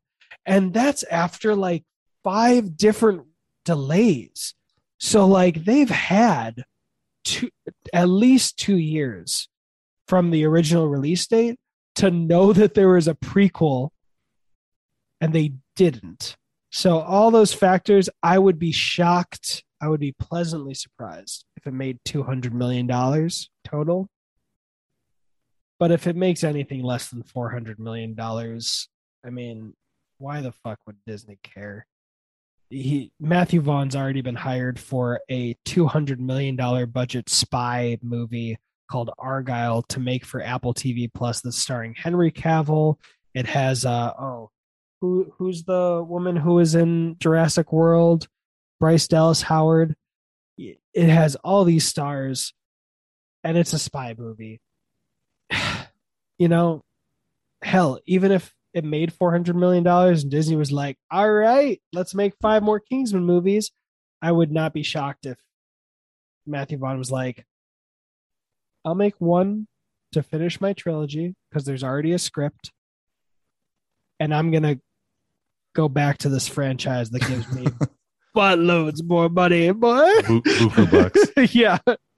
I actually wanted to say that, but I couldn't think what the term was. I wouldn't blame him. I'd be like, yeah, I don't blame you. You don't have to worry about box office numbers. Apple TV's already greenlit 2 fucking sequels to Argyle. I don't blame you. But, again, if it makes $200 million at the box office, I will be fucking shocked. And I'll be so happy. Well, the worst thing is you're releasing up against Spider-Man and you're releasing up against Matrix. So you're already sandwiched in. And yeah, and in a time when people are like, people can see Matrix 4 at home. So maybe that changes stuff for HBO Max. But like, most people today, I hope, have to ask, am I comfortable risking my safety and the safety of others to go to a theater? Thankfully, so many people can be, fully vaccinated. So maybe they don't even need to ask that question. But I mean, they made $400 million in the best of conditions. What are you going to do in the worst? I'm renting out a theater just so I don't have to ask myself that. You know what I mean? That was perfect. The cat got in front of the camera so quickly, I thought you blacked out your screen so you could move the cat. I had a wad of paper that was batting around back here, and I was like, oh, come on. It's all good. So yeah, that's why. So what movie did this get pinned up against when Secret Service came out? The Disney classic 50 Shades of Grey. Oh, really? Yeah, it was. I thought it was Valentine's Day weekend. I remember because I rented out a whole row of theater seats for me and friends, and I brought us to Headquarters Beercade, one location here. I rented a tux. I bought a top hat and a cheap cane, and for Kingsman, and I had my labret pierced, so I got this die, like a dice, like 2 dice, 1 die on the end of a piercing thing, and I had to gauge it because my piercing was kind of new and the bar was so thick. I had to gauge it. And then we saw this movie, and then we went to the second, we went to Pequod's before, went to the movie, went to the second beercade, and I got so drunk that I just like left my top hat and cane behind. I was like, it's yours. I gave it to a friend. And it was great. I Ubered because I knew I'd be getting sloshy. So we're both right. Okay, Big Hero 6 came out. Why the fuck would Big Hero 6 come out Well, Valentine's Day because weekend? well, hold on. This came Oh, out in Sweden, UK, and Ireland on January 30th, okay. which debuted second place behind Big Hero 6. Gotcha. Boom. Yeah, so I was like, this is so funny it's going up against this Southern movie because I would never see this movie in my fucking life. And I plan never to unless it's for content. it's a movie. It qualifies as a movie, maybe not to Christopher Nolan, who says that no movies have post-credit scenes, but just to call back to my Christopher Nolan's a little too egotistical. Just a bit. So we talked about you pretty much know exactly how much this movie made. Yeah. So, made 414 million. Back then to today's money. No, I'm just kidding. I'm not going to do that. Do you remember the budget on this? It was around 100 million. 81 to 94 million. Yeah, so pretty much right on the money. Yeah. So I mean, it quadded its money. I mean, made 4 times its money. So I mean, yeah. So if they doubled, if by normal Hollywood standard, if they spent $100 million advertising it, they made twice as much in profit. Which isn't bad. I mean, it did have a lot of stars in it, which probably helps. Yeah. I mean, especially a lot of famous like Michael Caine, Samuel L. Jackson. So I mean, it's got a lot of talent. So I'm surprised it only did that well. I'm surprised it didn't do better. Because you say Samuel L. Jackson, a lot of people, already have a mental image produced. So yeah, I'll add one more reason why I think it's going to die on the vine, which just occurred to me since you mentioned the other movies. There are so many fucking times where I am on YouTube and I just keep hitting the skip button saying fuck you, fuck you, fuck you for The Matrix Resurrections or Spider-Man No Way Home because I'm trying my desperateliest to avoid anything from those movies, and I don't remember one time where I had to skip a Kingsman ad. Which is funny because I get the opposite. I've seen the Matrix one, but I've not seen the Star Wars, the Spider-Man one. But I have seen this advertised both before movies, both before No Time to Die and Eternals, and then I saw it as a YouTube ad also. So I have seen this movie being advertised. I did turn off personalized ads on my YouTube account, so it could just be, that they're actually targeting people, which gives me hope. Yeah, I've seen using targeted advertising. I mean, No Time to Die makes 1000% sense. Yeah. Eternals, it's all owned by Disney now, so I guess. Although it still kind of feels a little weird. And with personalized ads, Google knows that you love Bond. No, it doesn't. No, it doesn't. I said, no, it doesn't. It doesn't know how much you love Bond. But, if someone in the marketing department was like, okay, $50 million of our $100 million budget for advertising is literally going on YouTube and targeting Bond fans, then it's a mistake. They've made a huge mistake. But yeah. I mean, overall, I would say it's a really, really fun movie to watch. I would say I'm not getting a tattoo anytime soon, but I would say anytime soon. So you're saying there's a chance? Yeah, when movie 4 comes out. How's that? Fuck you. By the way, I just referenced a movie I've never seen. Dumb and Dumber. I've seen Dumb and Dumber 2 in the theater though. What? How did you see that one? Not the first one. Get out of here. A friend at the time bought tickets for a bunch of us, and I was like, "Yeah, okay, I'll go." So the beginning of the movie was probably like, "This makes no sense." When he pretends to be, was it deaf or something, or I have no idea. Or in a wheelchair and just doesn't speak or hear. Yeah, I don't remember anything about it except the cat butthole part. And that everyone who had seen the first one was like, the first one's much better. The first one's pretty good. The second one's not bad, but the first one's way better. And by second one, you mean Dumb and Dumber, right? Yeah, that's the second one.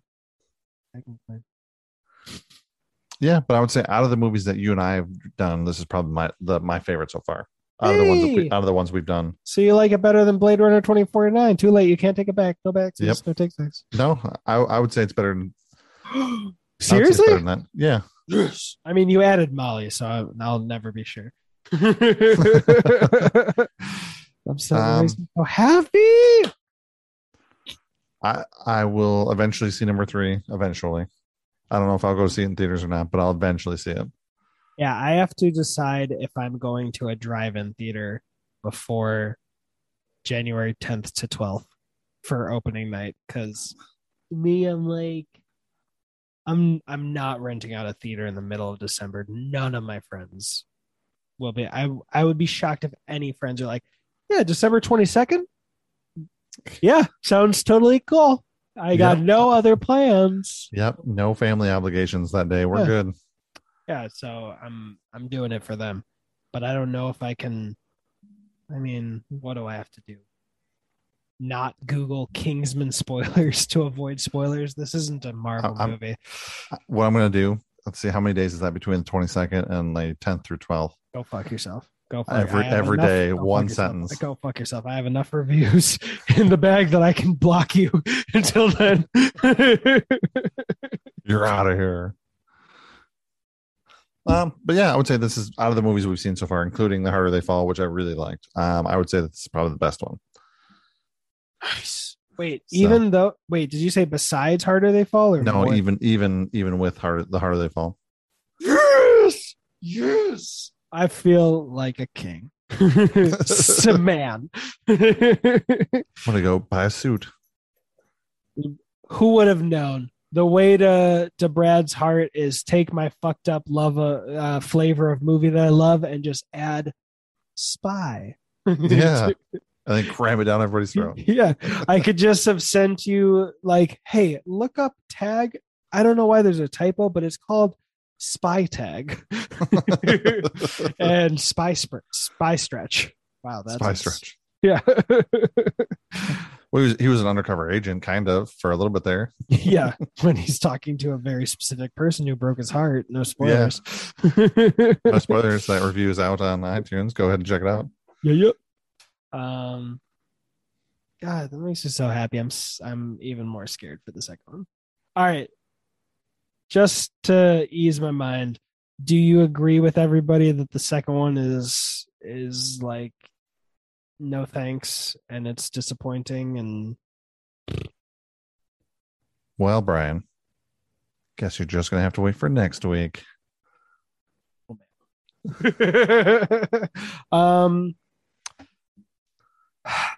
There was something else I wanted to say. Oh, I should have teased this earlier, but this is how I saw Kingsman: The Secret Service and Kingsman: The Golden Circle both times. The pattern's a little different for the second one, but for the first one, so I knew I was going to see it opening night. I've seen Kick-Ass. That's another tattoo I'd like to get one day.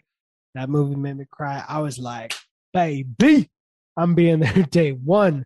And then I found out that there had been like advanced screenings just publicized on Twitter that I didn't know about for long enough that the two closest spots were, I don't know where they were, but it was 14 hours east of Chicago and 14 hours west of Chicago. And I I texted the soon to be former co-host of Bond Minute Bond, Christian.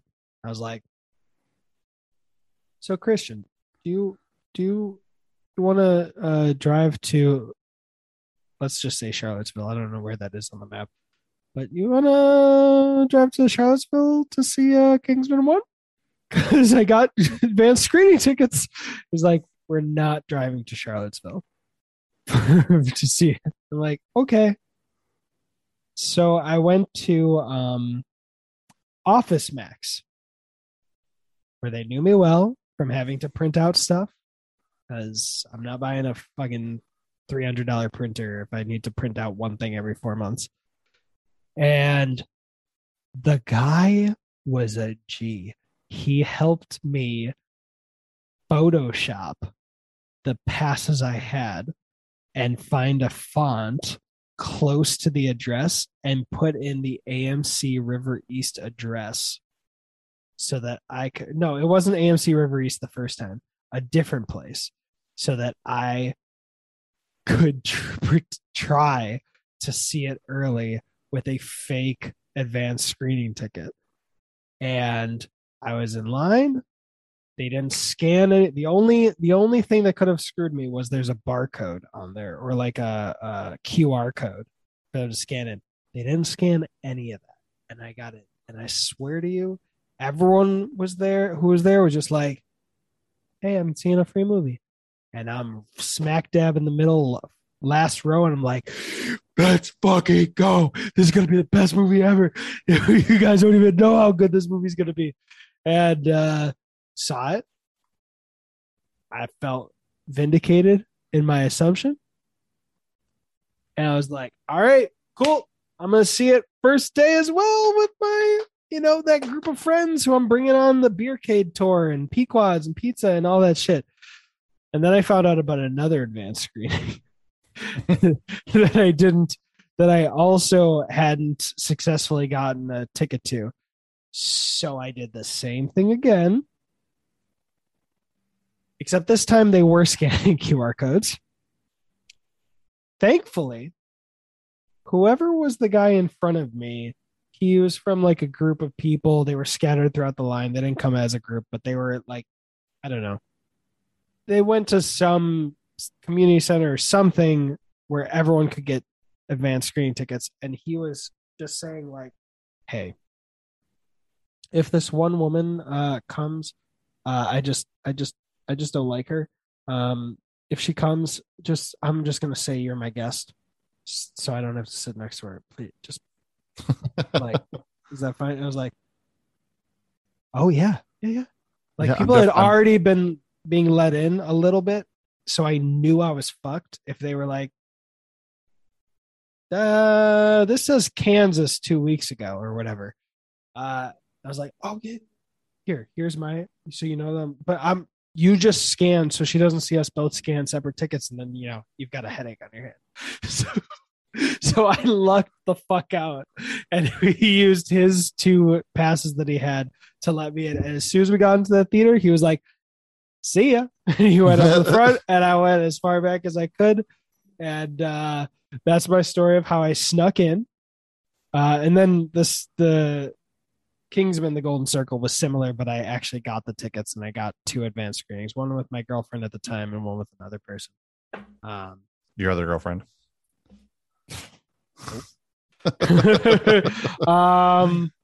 But that one, like, I was so fucking excited, and my girlfriend at the time knew it, that I was like, "Okay, just, are you okay? Like, I just do not want to risk it.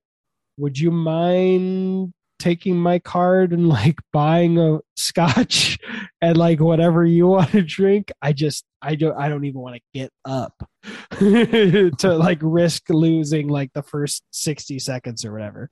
And she was gracious enough at the time to do so. I think she missed like 60 seconds or something.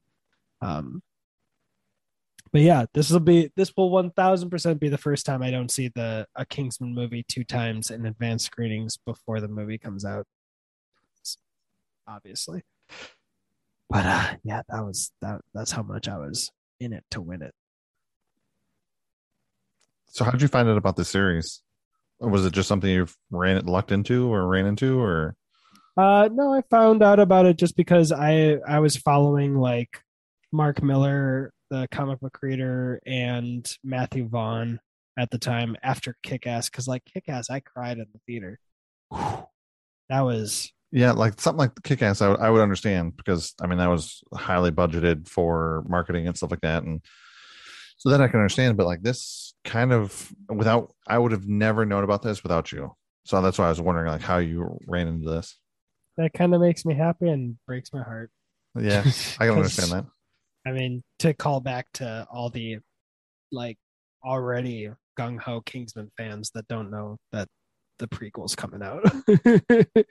But yeah, that's it. That was it. I was following Matthew Vaughn. I'm gonna watch anything Matthew Vaughn makes until like unless it turns out that he's actually like some fucking Kevin Spacey kind of guy. Then I'll just never mention it. that I'm watching the movie. No. This part of this episode will get secretly cut out in the middle of the night. No. If he gets Me Too'd or some shit like that, I don't know. I might go on eBay and buy a digital copy code to whatever movie he made, but I'm gonna be like, fuck this direct. Kind of like how I can watch the first X-Men movie, even though it's Bly and Blinger. Um, fuck that guy, but the movie's fine. I enjoy the movie. So, but no, if nothing like that ever happens, I'm gonna be watching Matthew Vaughn movies till I die, or he does. all 6 or 7 of them. I mean, I could probably name. Let me see. Do you have his IMDb up in front of you? I do. Let me see if I can get everything that he's directed. I know okay. he produced a lot before that. Layer Cake, Stardust, X-Men. I'm not going to do it in order. X-Men, First Class, Kick-Ass, Kingsman, all 3 Kingsman movies. Argyle's Coming. I feel like there's something that I'm missing though, in between Stardust and Kick-Ass. Did I get everything? You did get everything, yes. Sweet. Stardust was in between Layer Cake and Kick-Ass. Stardust was the first movie of his that I ever saw, and that was from someone who I was intimate with in college. Thank you for introducing me to it. But yeah, no, you're welcome. I mean, I didn't know that was going to be like that, but yeah. Yeah, thanks. But interestingly, that didn't hook me onto his career. I got back into it because of Wanted, which was another of the Mark Miller, that comic book creator. He made Wanted. Oh, okay. And I followed Wanted because of a director, Tamir Bekembekov, who produced Searching, actually, but he did these 2 Russian films, I believe, called Night Watch and Day Watch. And if anyone remembers what a Blockbuster is, before they died, they had this thing where you could, for $30 a month, you could rent out 2 movies, and you could take the 2 movies, go home, watch them, bring the 2 movies back, go home, watch those, bring those 2 movies back, and one day go home, watch those. And I did a lot. Yeah. So I found Night Watch thanks to that. I think I also watched Layer Cake because of that, maybe. But or I could have bought it later. And to bring it back to Bond, Layer Cake's the reason that Daniel Craig got the audition. Boom. Yeah. Best movie ever. Layer Cake's actually his least satisfying movie of the bunch. It won a bunch of awards. I know it by name, but I have not seen the movie, but I know it won a bunch of awards too. That's his first movie. I should revisit it that he directed, but that movie feels like it's missing like 5 or 10 pages of script at the end. Like it as far as I can remember, I've only seen it once. It felt like it wrapped up way too quickly. But yeah, if I was ranking his movies by quality, no, I'm not going to do quality because I've already said I enjoy Kingsman 2, even though it's a messier movie than Kingsman 1. In terms of rewatchability, I would say Kingsman 2, Kick-Ass, Stardust, Kingsman 1, X-Men First Class, Layer Cake. Okay. Yeah. Kick-Ass doesn't have a training montage, or at least a much shorter one. So, and if you haven't, have you seen Stardust? I have not. Ooh, have you already seen the cast? I know that Mark Strong is in it. All right, don't look at just what I'm. I think it's on my movies anywhere. You should watch it. I don't look up any other cast members. I was going to tell you something that would make you watch it 10 minutes from now, but I'm going to leave it because when you see it, you're going to be like, what? Yeah, okay. Yeah, I'm because part of his Wikipedia page here, because we're talking about this. He really likes using the same actors over and over again throughout his series.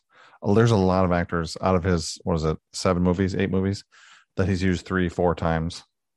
Yeah, there's a guy in who is, I believe, in Layer Cake. He definitely had to be in Layer Cake. He was in Stardust. He was in Kick-Ass. When Hit Girl puts the gun in that one Bell guy's mouth and like shoots it out in the entranceway when she's in her schoolgirl outfit. Or he's the guy who plays Azazel in X-Men First. Oh, you haven't seen that. Yeah, that would probably, so based off of the 4 movies that you listed, that'd be Jason Fleming. Yes. I know that he was in all those movies because Matthew Vaughn joked that he was filming Kick-Ass and he almost forgot to put him in the movie, or he had been in every other movie. He's like, shit, I need to have him in the movie. So he put him there.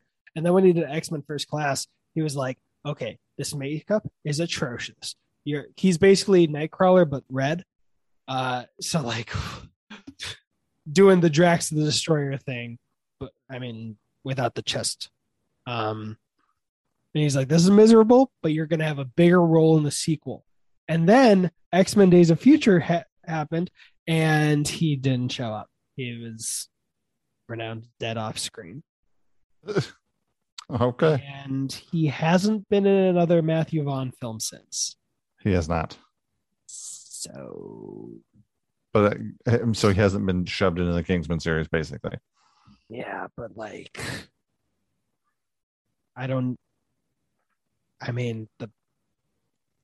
the audio commentary seemed pretty serious about his superstition about not having him in one of his films, and then he didn't show up after a miserable makeup experience that did not pay off to a bigger role in the sequel. So I don't know if that messiness burned a bridge, and that would make me sad if it did. Yeah, I mean, he also likes using Mark Strong, it looks like, because he was in 4 of the movies. Dexter Fletcher's been in 3. Let's see, Corey Johnson's been in 3. He definitely likes using the same crew that he works with too. So I would recommend his audio commentary for Kick-Ass. Here's why. I think it's great. 30 seconds. I think it's great, and regardless, but he also just came back from like some event and he is sloshed.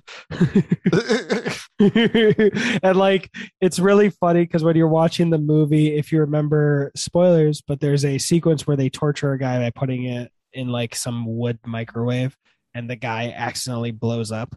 And there's a shot beforehand while they're looking in, and like one actor comes in from the side and like takes over the screen, and then another actor leans in and he's jokes. He's like, yeah, that's I don't know what their names are. Gary and Larry. Yep, Gary and Larry really hogging the spotlight.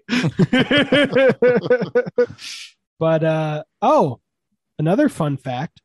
So in Kick-Ass, when Big Daddy is invading a space, he's like going around and like kicking ass and stabbing people and throwing a grenade and shit. That was all originally one shot. And it ended up being chopped up in the movie. Same thing happened with the church sequence. It was all planned on one singular shot, but Eddie Hamilton, who I have 2 tattoos of movies that he's edited, technically 3 movies. Three tattoos. Mission Impossible Fallout. He edited that movie, and he edited the Kingsman movies and Kick-Ass. And he was on set actually but he's not going to be doing the King's Man. Yeah. Yeah. Another reason why I'm worried. It would just be disappointing if I didn't love the last one, you know? Or it'd be the reason why it died. Anyway.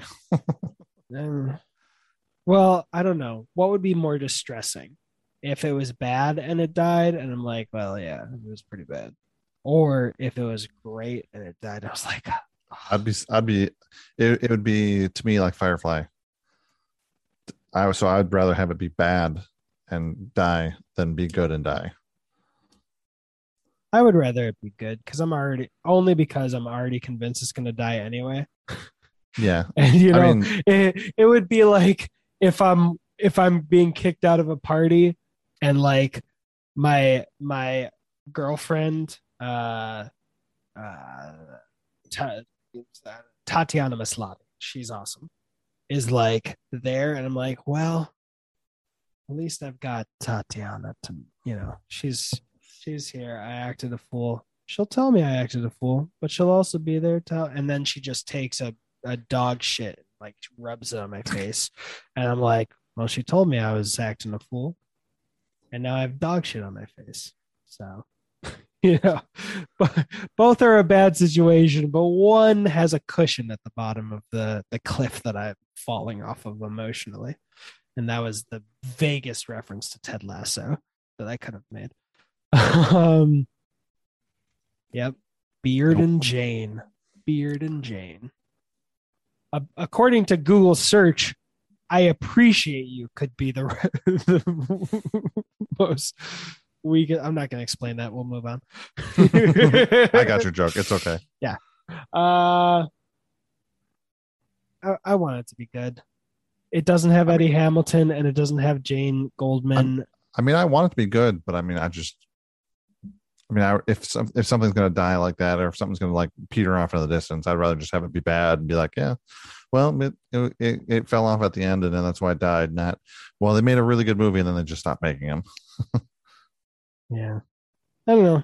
It's like Treasure Planet. Treasure Planet was killed, like intentionally. There's a great movie called Disney's Biggest Mistake, Treasure Planet. They made sure that it was going to bomb at the box office. But the movie is amazing. Same with Blade Runner. Well, they didn't kill Blade Runner, but like Blade Runner 2049 is a gorgeous, beautiful, stunning movie. And not going to lie, when I left the theater and I was the only one in the theater, I'm like, you know what? I'm glad this is bombing because this director would not have come back for more. And if it made buku bucks, they would have made a shitty sequel. So, I'd rather go out like Willie Nelson on a high. Yeah, I ended that with another Ted Lasso reference. Willie Nelson's still alive.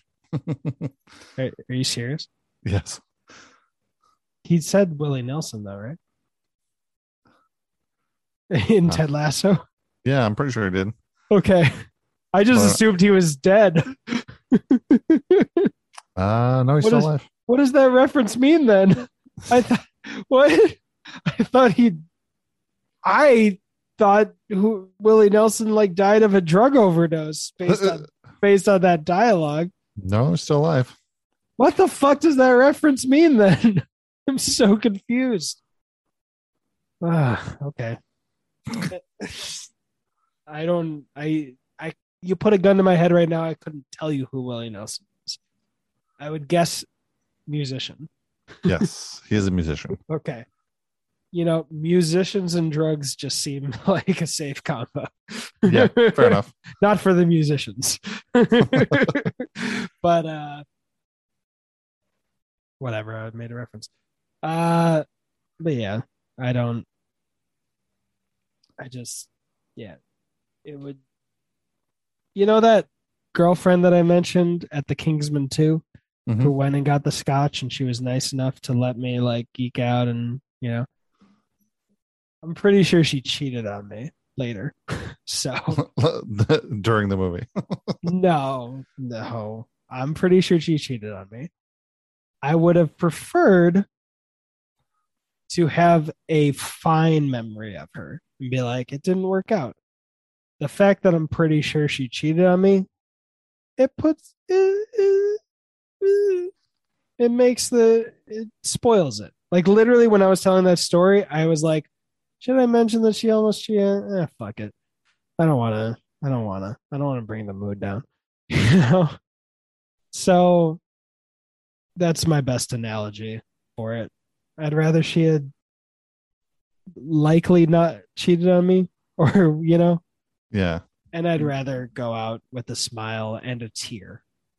If I rent out this fucking theater and I have like 10 friends around and it's shit and I go out, I'm like, sorry guys, that was a piece of shit.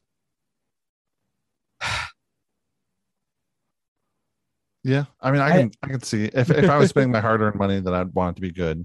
Yeah. I loved her and I love this franchise. Keep my heart intact for one of those two. To be clear, I broke up with her though. And I won. All right, good. Before I knew she probably cheated on me. But yeah. I'm getting all melancholy. Yeah. We're finally here. We're 9 days away from release. So realistically 8 days away from it being in theaters if we do the Thursday night thing. I did all those Kingsman 2 minutes with the sliver of a hope that it would catch on and literally just spread awareness that the movie was coming because I was afraid it was going to die on the vine. And obviously that didn't happen. I met some cool people, McCoy Klutz, who I mentioned earlier. It started all these minute podcasts. Wouldn't have met Ryan or Jason or you, or might not have met Holly doing these podcasts. So, something came out of it. There's a legacy, much like Argyle will be the spiritual successor to Kingsman. All these other podcasts are the spiritual successor to the Kingsman Minutes. I don't even think I would have started Movies Are Dope without it. Well, maybe I think I had already done that. But yeah.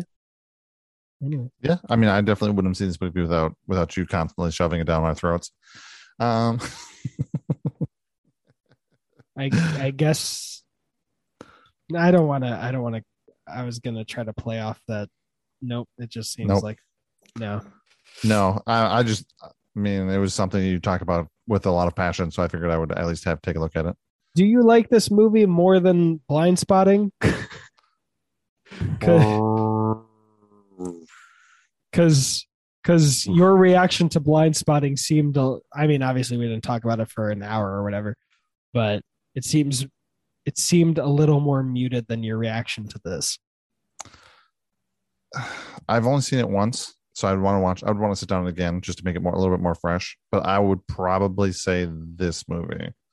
That's fair. I think Blind Spotting was probably a better movie in this terms of quality and the terms of, trying to make a bad thing good, trying to turn something that's negative into a positive, or trying to right a wrong, than this movie, which is just funner to watch. Go ahead. Oh, sorry. Yeah. No, finish your thing. Oh, I was gonna say, other than that, I'd probably, if I was gonna sit down and watch a movie, I'd probably pick this one. Yeah, I totally understand that. The amount of times I've seen G.I. Joe: Rise of Cobra is obscene. Well, good, because now you can sit down and watch Snake Eyes. That got dragged. Like the Mummy Returns and G.I. Joe: Rise of Cobra have this special type of stupid sauce mixed into them that just makes them fun. It's what The Rock constantly strives to capture, and almost almost 100% of the time misses. What he needs to do is just hire that director, Stephen Sommers, and also tell Stephen Sommers to stay the fuck away from classic novels like Odd Thomas because he's shit it out. Or you just need to get Brendan Fraser and call it a day.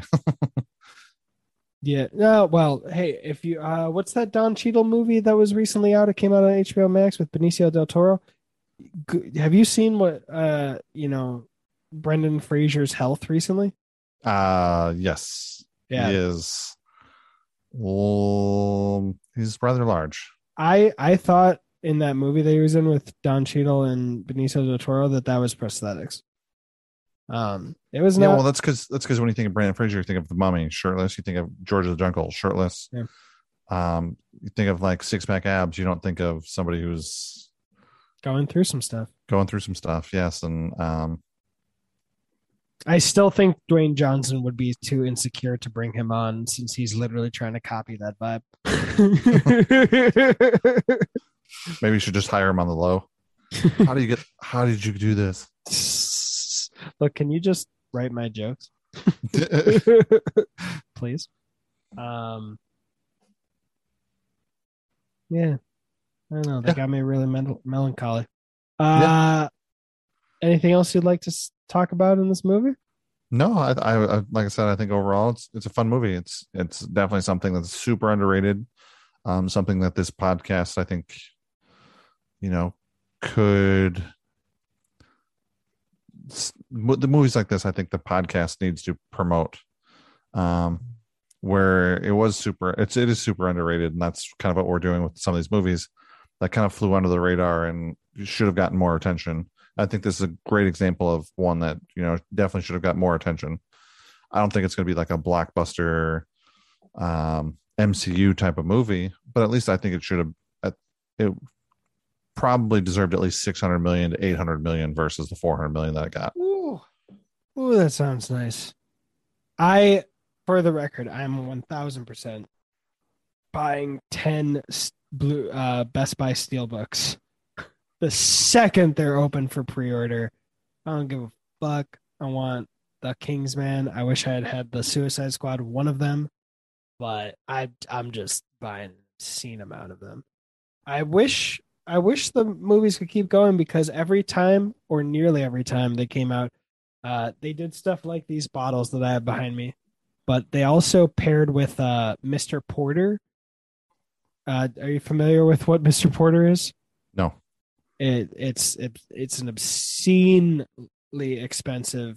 Okay, when Keely and Nate the Great go suit shopping, and she says this is for rich twats who spend however much money for one to wear for one night. That's what Mr. Porter is, and they paired up with Kingsman. So like for the second movie, they sold an orange like an official one. They have these like $300 70-page notebooks. Like the prices are ridiculous. Yeah, horrifying. I wished they had kept going so that I might increase my income enough to afford one of those one day. I am not buying a fucking orange jacket that I'm getting a coffee stain on in a day. If I bought a $2,000 orange jacket, I would never fucking take it out of the wrapping. It would be so stupid. However, I would buy like one of those $100 notebooks and just be like, like slapping the notebook. Manners do maketh man.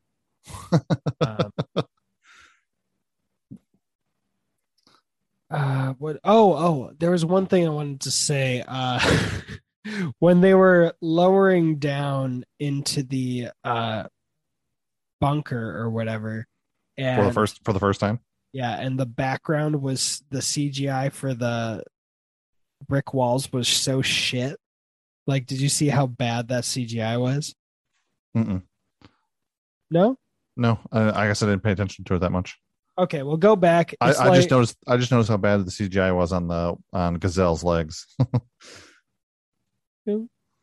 Oh, yeah, there's a couple scenes where she's walking It's just horrible. Her Us. action scenes are great, but like there's a couple of them where she's like walking. I think when she's bringing the food, the McDonald's, if you look at her legs, it's like terrible. Oh, okay. I'll look at that again because I've never noticed that. Anyway, when you go to them lowering down, the green screen, it's bad. It looks garbage. It looks as bad as a lot of those CGI backgrounds on Red Notice.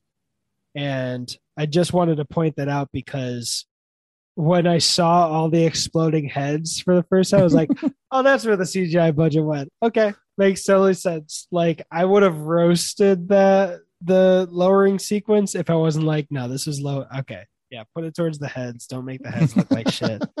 Have you ever seen the Wachowski sisters Speed Racer?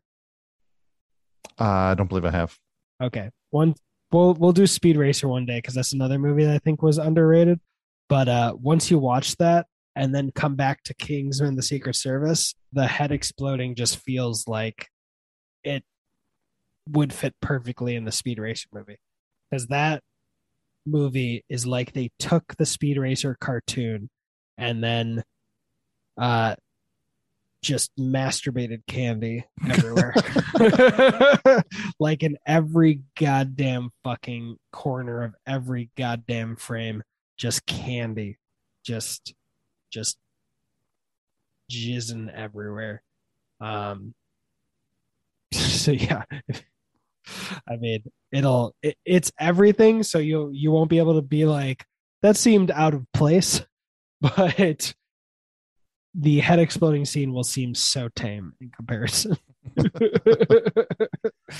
um, yeah. Any closing thoughts about this? Nope. I go where you go. What's that reference? Kingsman. Which part?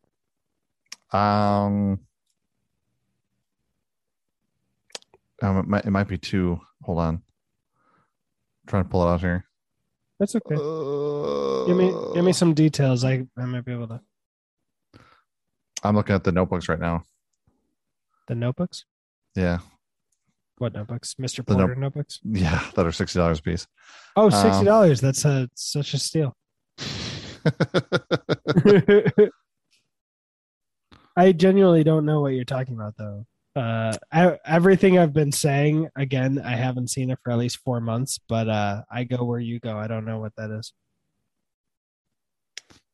Let's see. Oh, it's the bar fight. Hey. It's at the end of the bar fight. Yep. In the first movie, I go where you go? Because I know, if I remember correctly, it comes in and he says, "Hey, Mom, I got a new job, and it comes with a lot of perks, including a house." Get your thing. And he says, "Sit down," and the asshole stepdad kind of thing, and she says, "Eggsy, just go," and he's like, "Okay," and he turns around towards the door, and one of the people says, no, I almost mixed it up. I was going to say the rent boy thing. Yeah, because I was in the bar scene too. Yeah, and then the stepfather like insults Harry or something like that, and then he says, "Manners maketh man. Let me teach you what that means, or show you what that means," or something. And he hits him and falls down, and the boys who got their ass handed to them by Harry get a little nervous, and it goes back to Eggsy. Oh, Mom looks a little shocked. Goes back to Eggsy, and he says, "We're gonna stand around all day. We're gonna fight," and then it ends. And by the way, by my tone of voice, I wouldn't have blamed anyone to think that I was reading it or watching it, muted and summarizing it. That was all from memory. It was. I can verify. I was literally just playing with my headphone cord as I usually do. Yeah, I cannot find where that. I'm looking at one of the notebooks and it says that, but I cannot find where that is in the movie. I go where you. Oh, that's one of the note. Okay. It's that's why. Okay, that's why you mentioned the things. I go where you go. I mean, is that where is it? I Yeah, go. that's what I was trying to figure it out. My Google skills are not Googling fast enough. Can you link it to me? Because I'm on the Mr. Porter store and I'm not seeing anything. I control F for the notebooks, and I'm not seeing the notebooks on this page. It might be the next page.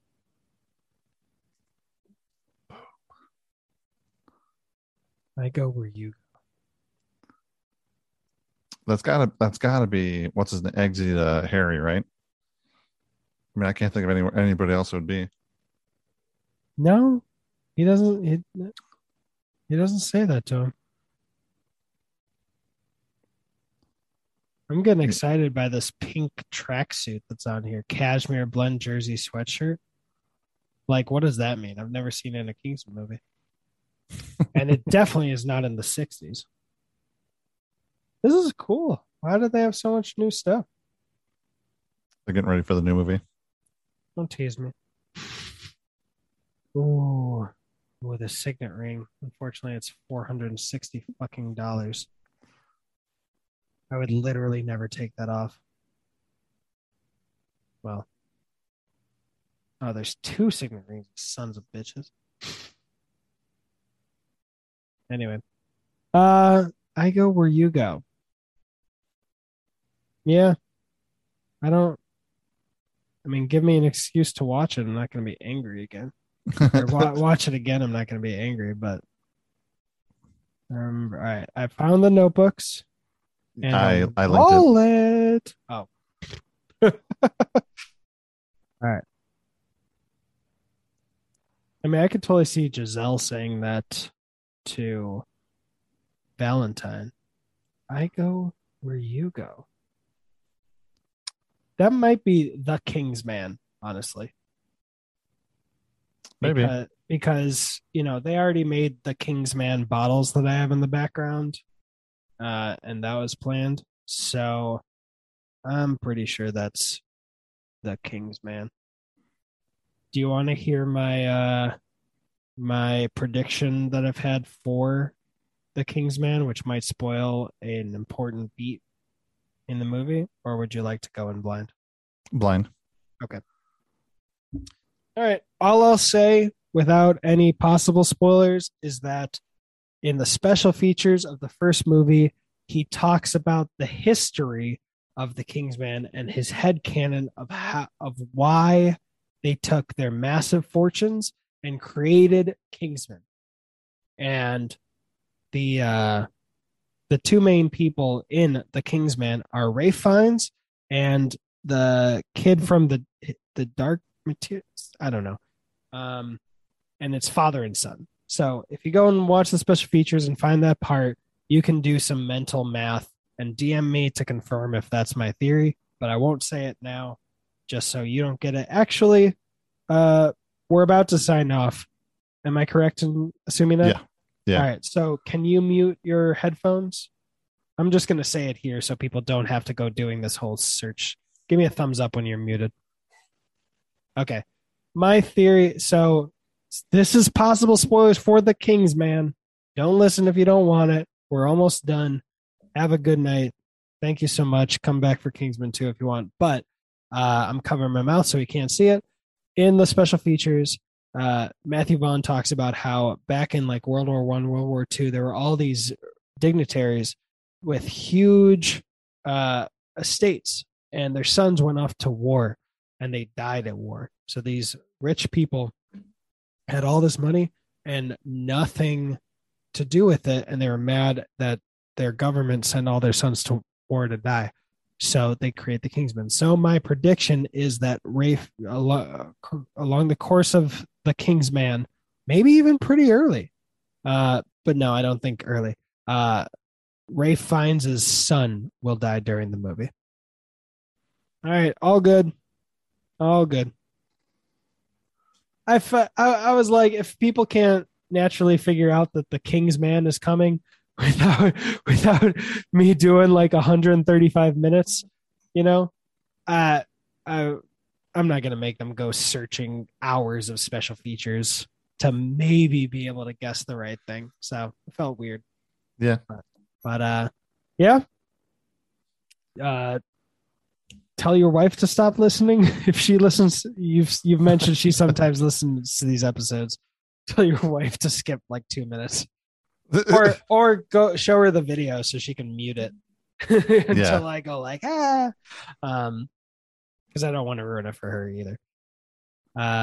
If I'm right, which we've already established on this in the Hawkeye that I'm always right. Oh man, getting deep in here. Wow, deep. This is probably the only time I'll make that joke. All right. Anyway, that's it. Am I correct in assuming we're going to come back for Kingsman 2 next week? Yeah, I think we can. Cool. And have a great freaking week, everybody. Please see The Kingsman safely or wait for it on Blu-ray and just if you want buy 10 copies. I mean, if you want it to continue as badly as I do, go do it. Just you know. I don't know. I mean, Kevin Smith's career lived off DVD sales for a long time. But okay. Look at where he's at. Look at him now, huh? Look at us. I don't know if that reference to Paul Rudd on Hot Ones is an insult or a compliment. By the way, I stopped watching Tom Holland's interview on Hot Ones like 2 minutes in because they immediately mentioned one of the people who it would be a spoiler to mention is in the movie. So I'm like, no. But the reason I'm mentioning that is because apparently he recreated Paul Rudd's "Look at Us." Like he referenced it on Hot Ones. So well, that's because he's a huge Hot Ones fan. So yeah. So as soon as I see Spider-Man No Way Home, I'm immediately watching Hot Ones with him on it. But yeah. Other than that, I am going to predict that you're going to be. I was watching a Ludwig video over under. I'm going to predict that your rating will be lower than this one. Not even equal, not even higher, but you keep it secret. I'm just putting my guess out there. And Brad, what's your Instagram? It is at BradF912. And what podcast will you be the new co-host of in the new year? The Minute Bond podcast. So if you want to listen to him, go over to anchor.fm/BondMinuteBond, and you can find the podcast platform of your choice. He is starting, he did the No Time to Die review, but he is starting the minutes with From Russia with Love. Ooh, you got it right. I'm proud of you. I almost said From Paris to Love. Paris with Love. But yeah. Keep watching Underappreciated Movies. Tell us on the socials your favorite underrated movies. Next year, Brad's showing me how to do it, but we're gonna introduce a marbles game at the end of reviews where we have like 52 to 100 movies, and the next movie that we watch, unless we're doing it for SEL purposes, will be decided by the marbles. So if you want to put like one or many of your own underrated favorite movies, we'll throw it in there. And it'll be an exciting marble race. You'll be able to watch the race so know we didn't rig it. Yeah, it doesn't sound exciting, but if you look up Ludwig marbles, you'll see how it can. And I'm planning on adding like one bad marble. Well, no, I'm planning on adding like 5 really shitty movies that I hate that I never want to watch again. But also like a random marble, like shave my head. So that if we get that, we have to choose the second option as our movie. But by that next episode, I'll have had to have shaved my head. So if you want to suggest some garbage things that are nothing like eating a raw egg, which Ludwig did 3 different times on those charity Marvel streams. Fuck that. I'm not doing that. Then, movies are dope. Instagram. But bye. There's no sign off, right? Nope, not. But this movie may have been mushroom. Yep. Whatever I said. And what was our new sign off? And then you say your rating. Mushrooms with Molly. But no matter what, this movie is dope. Because movies are dope. All right. Bye. Bye.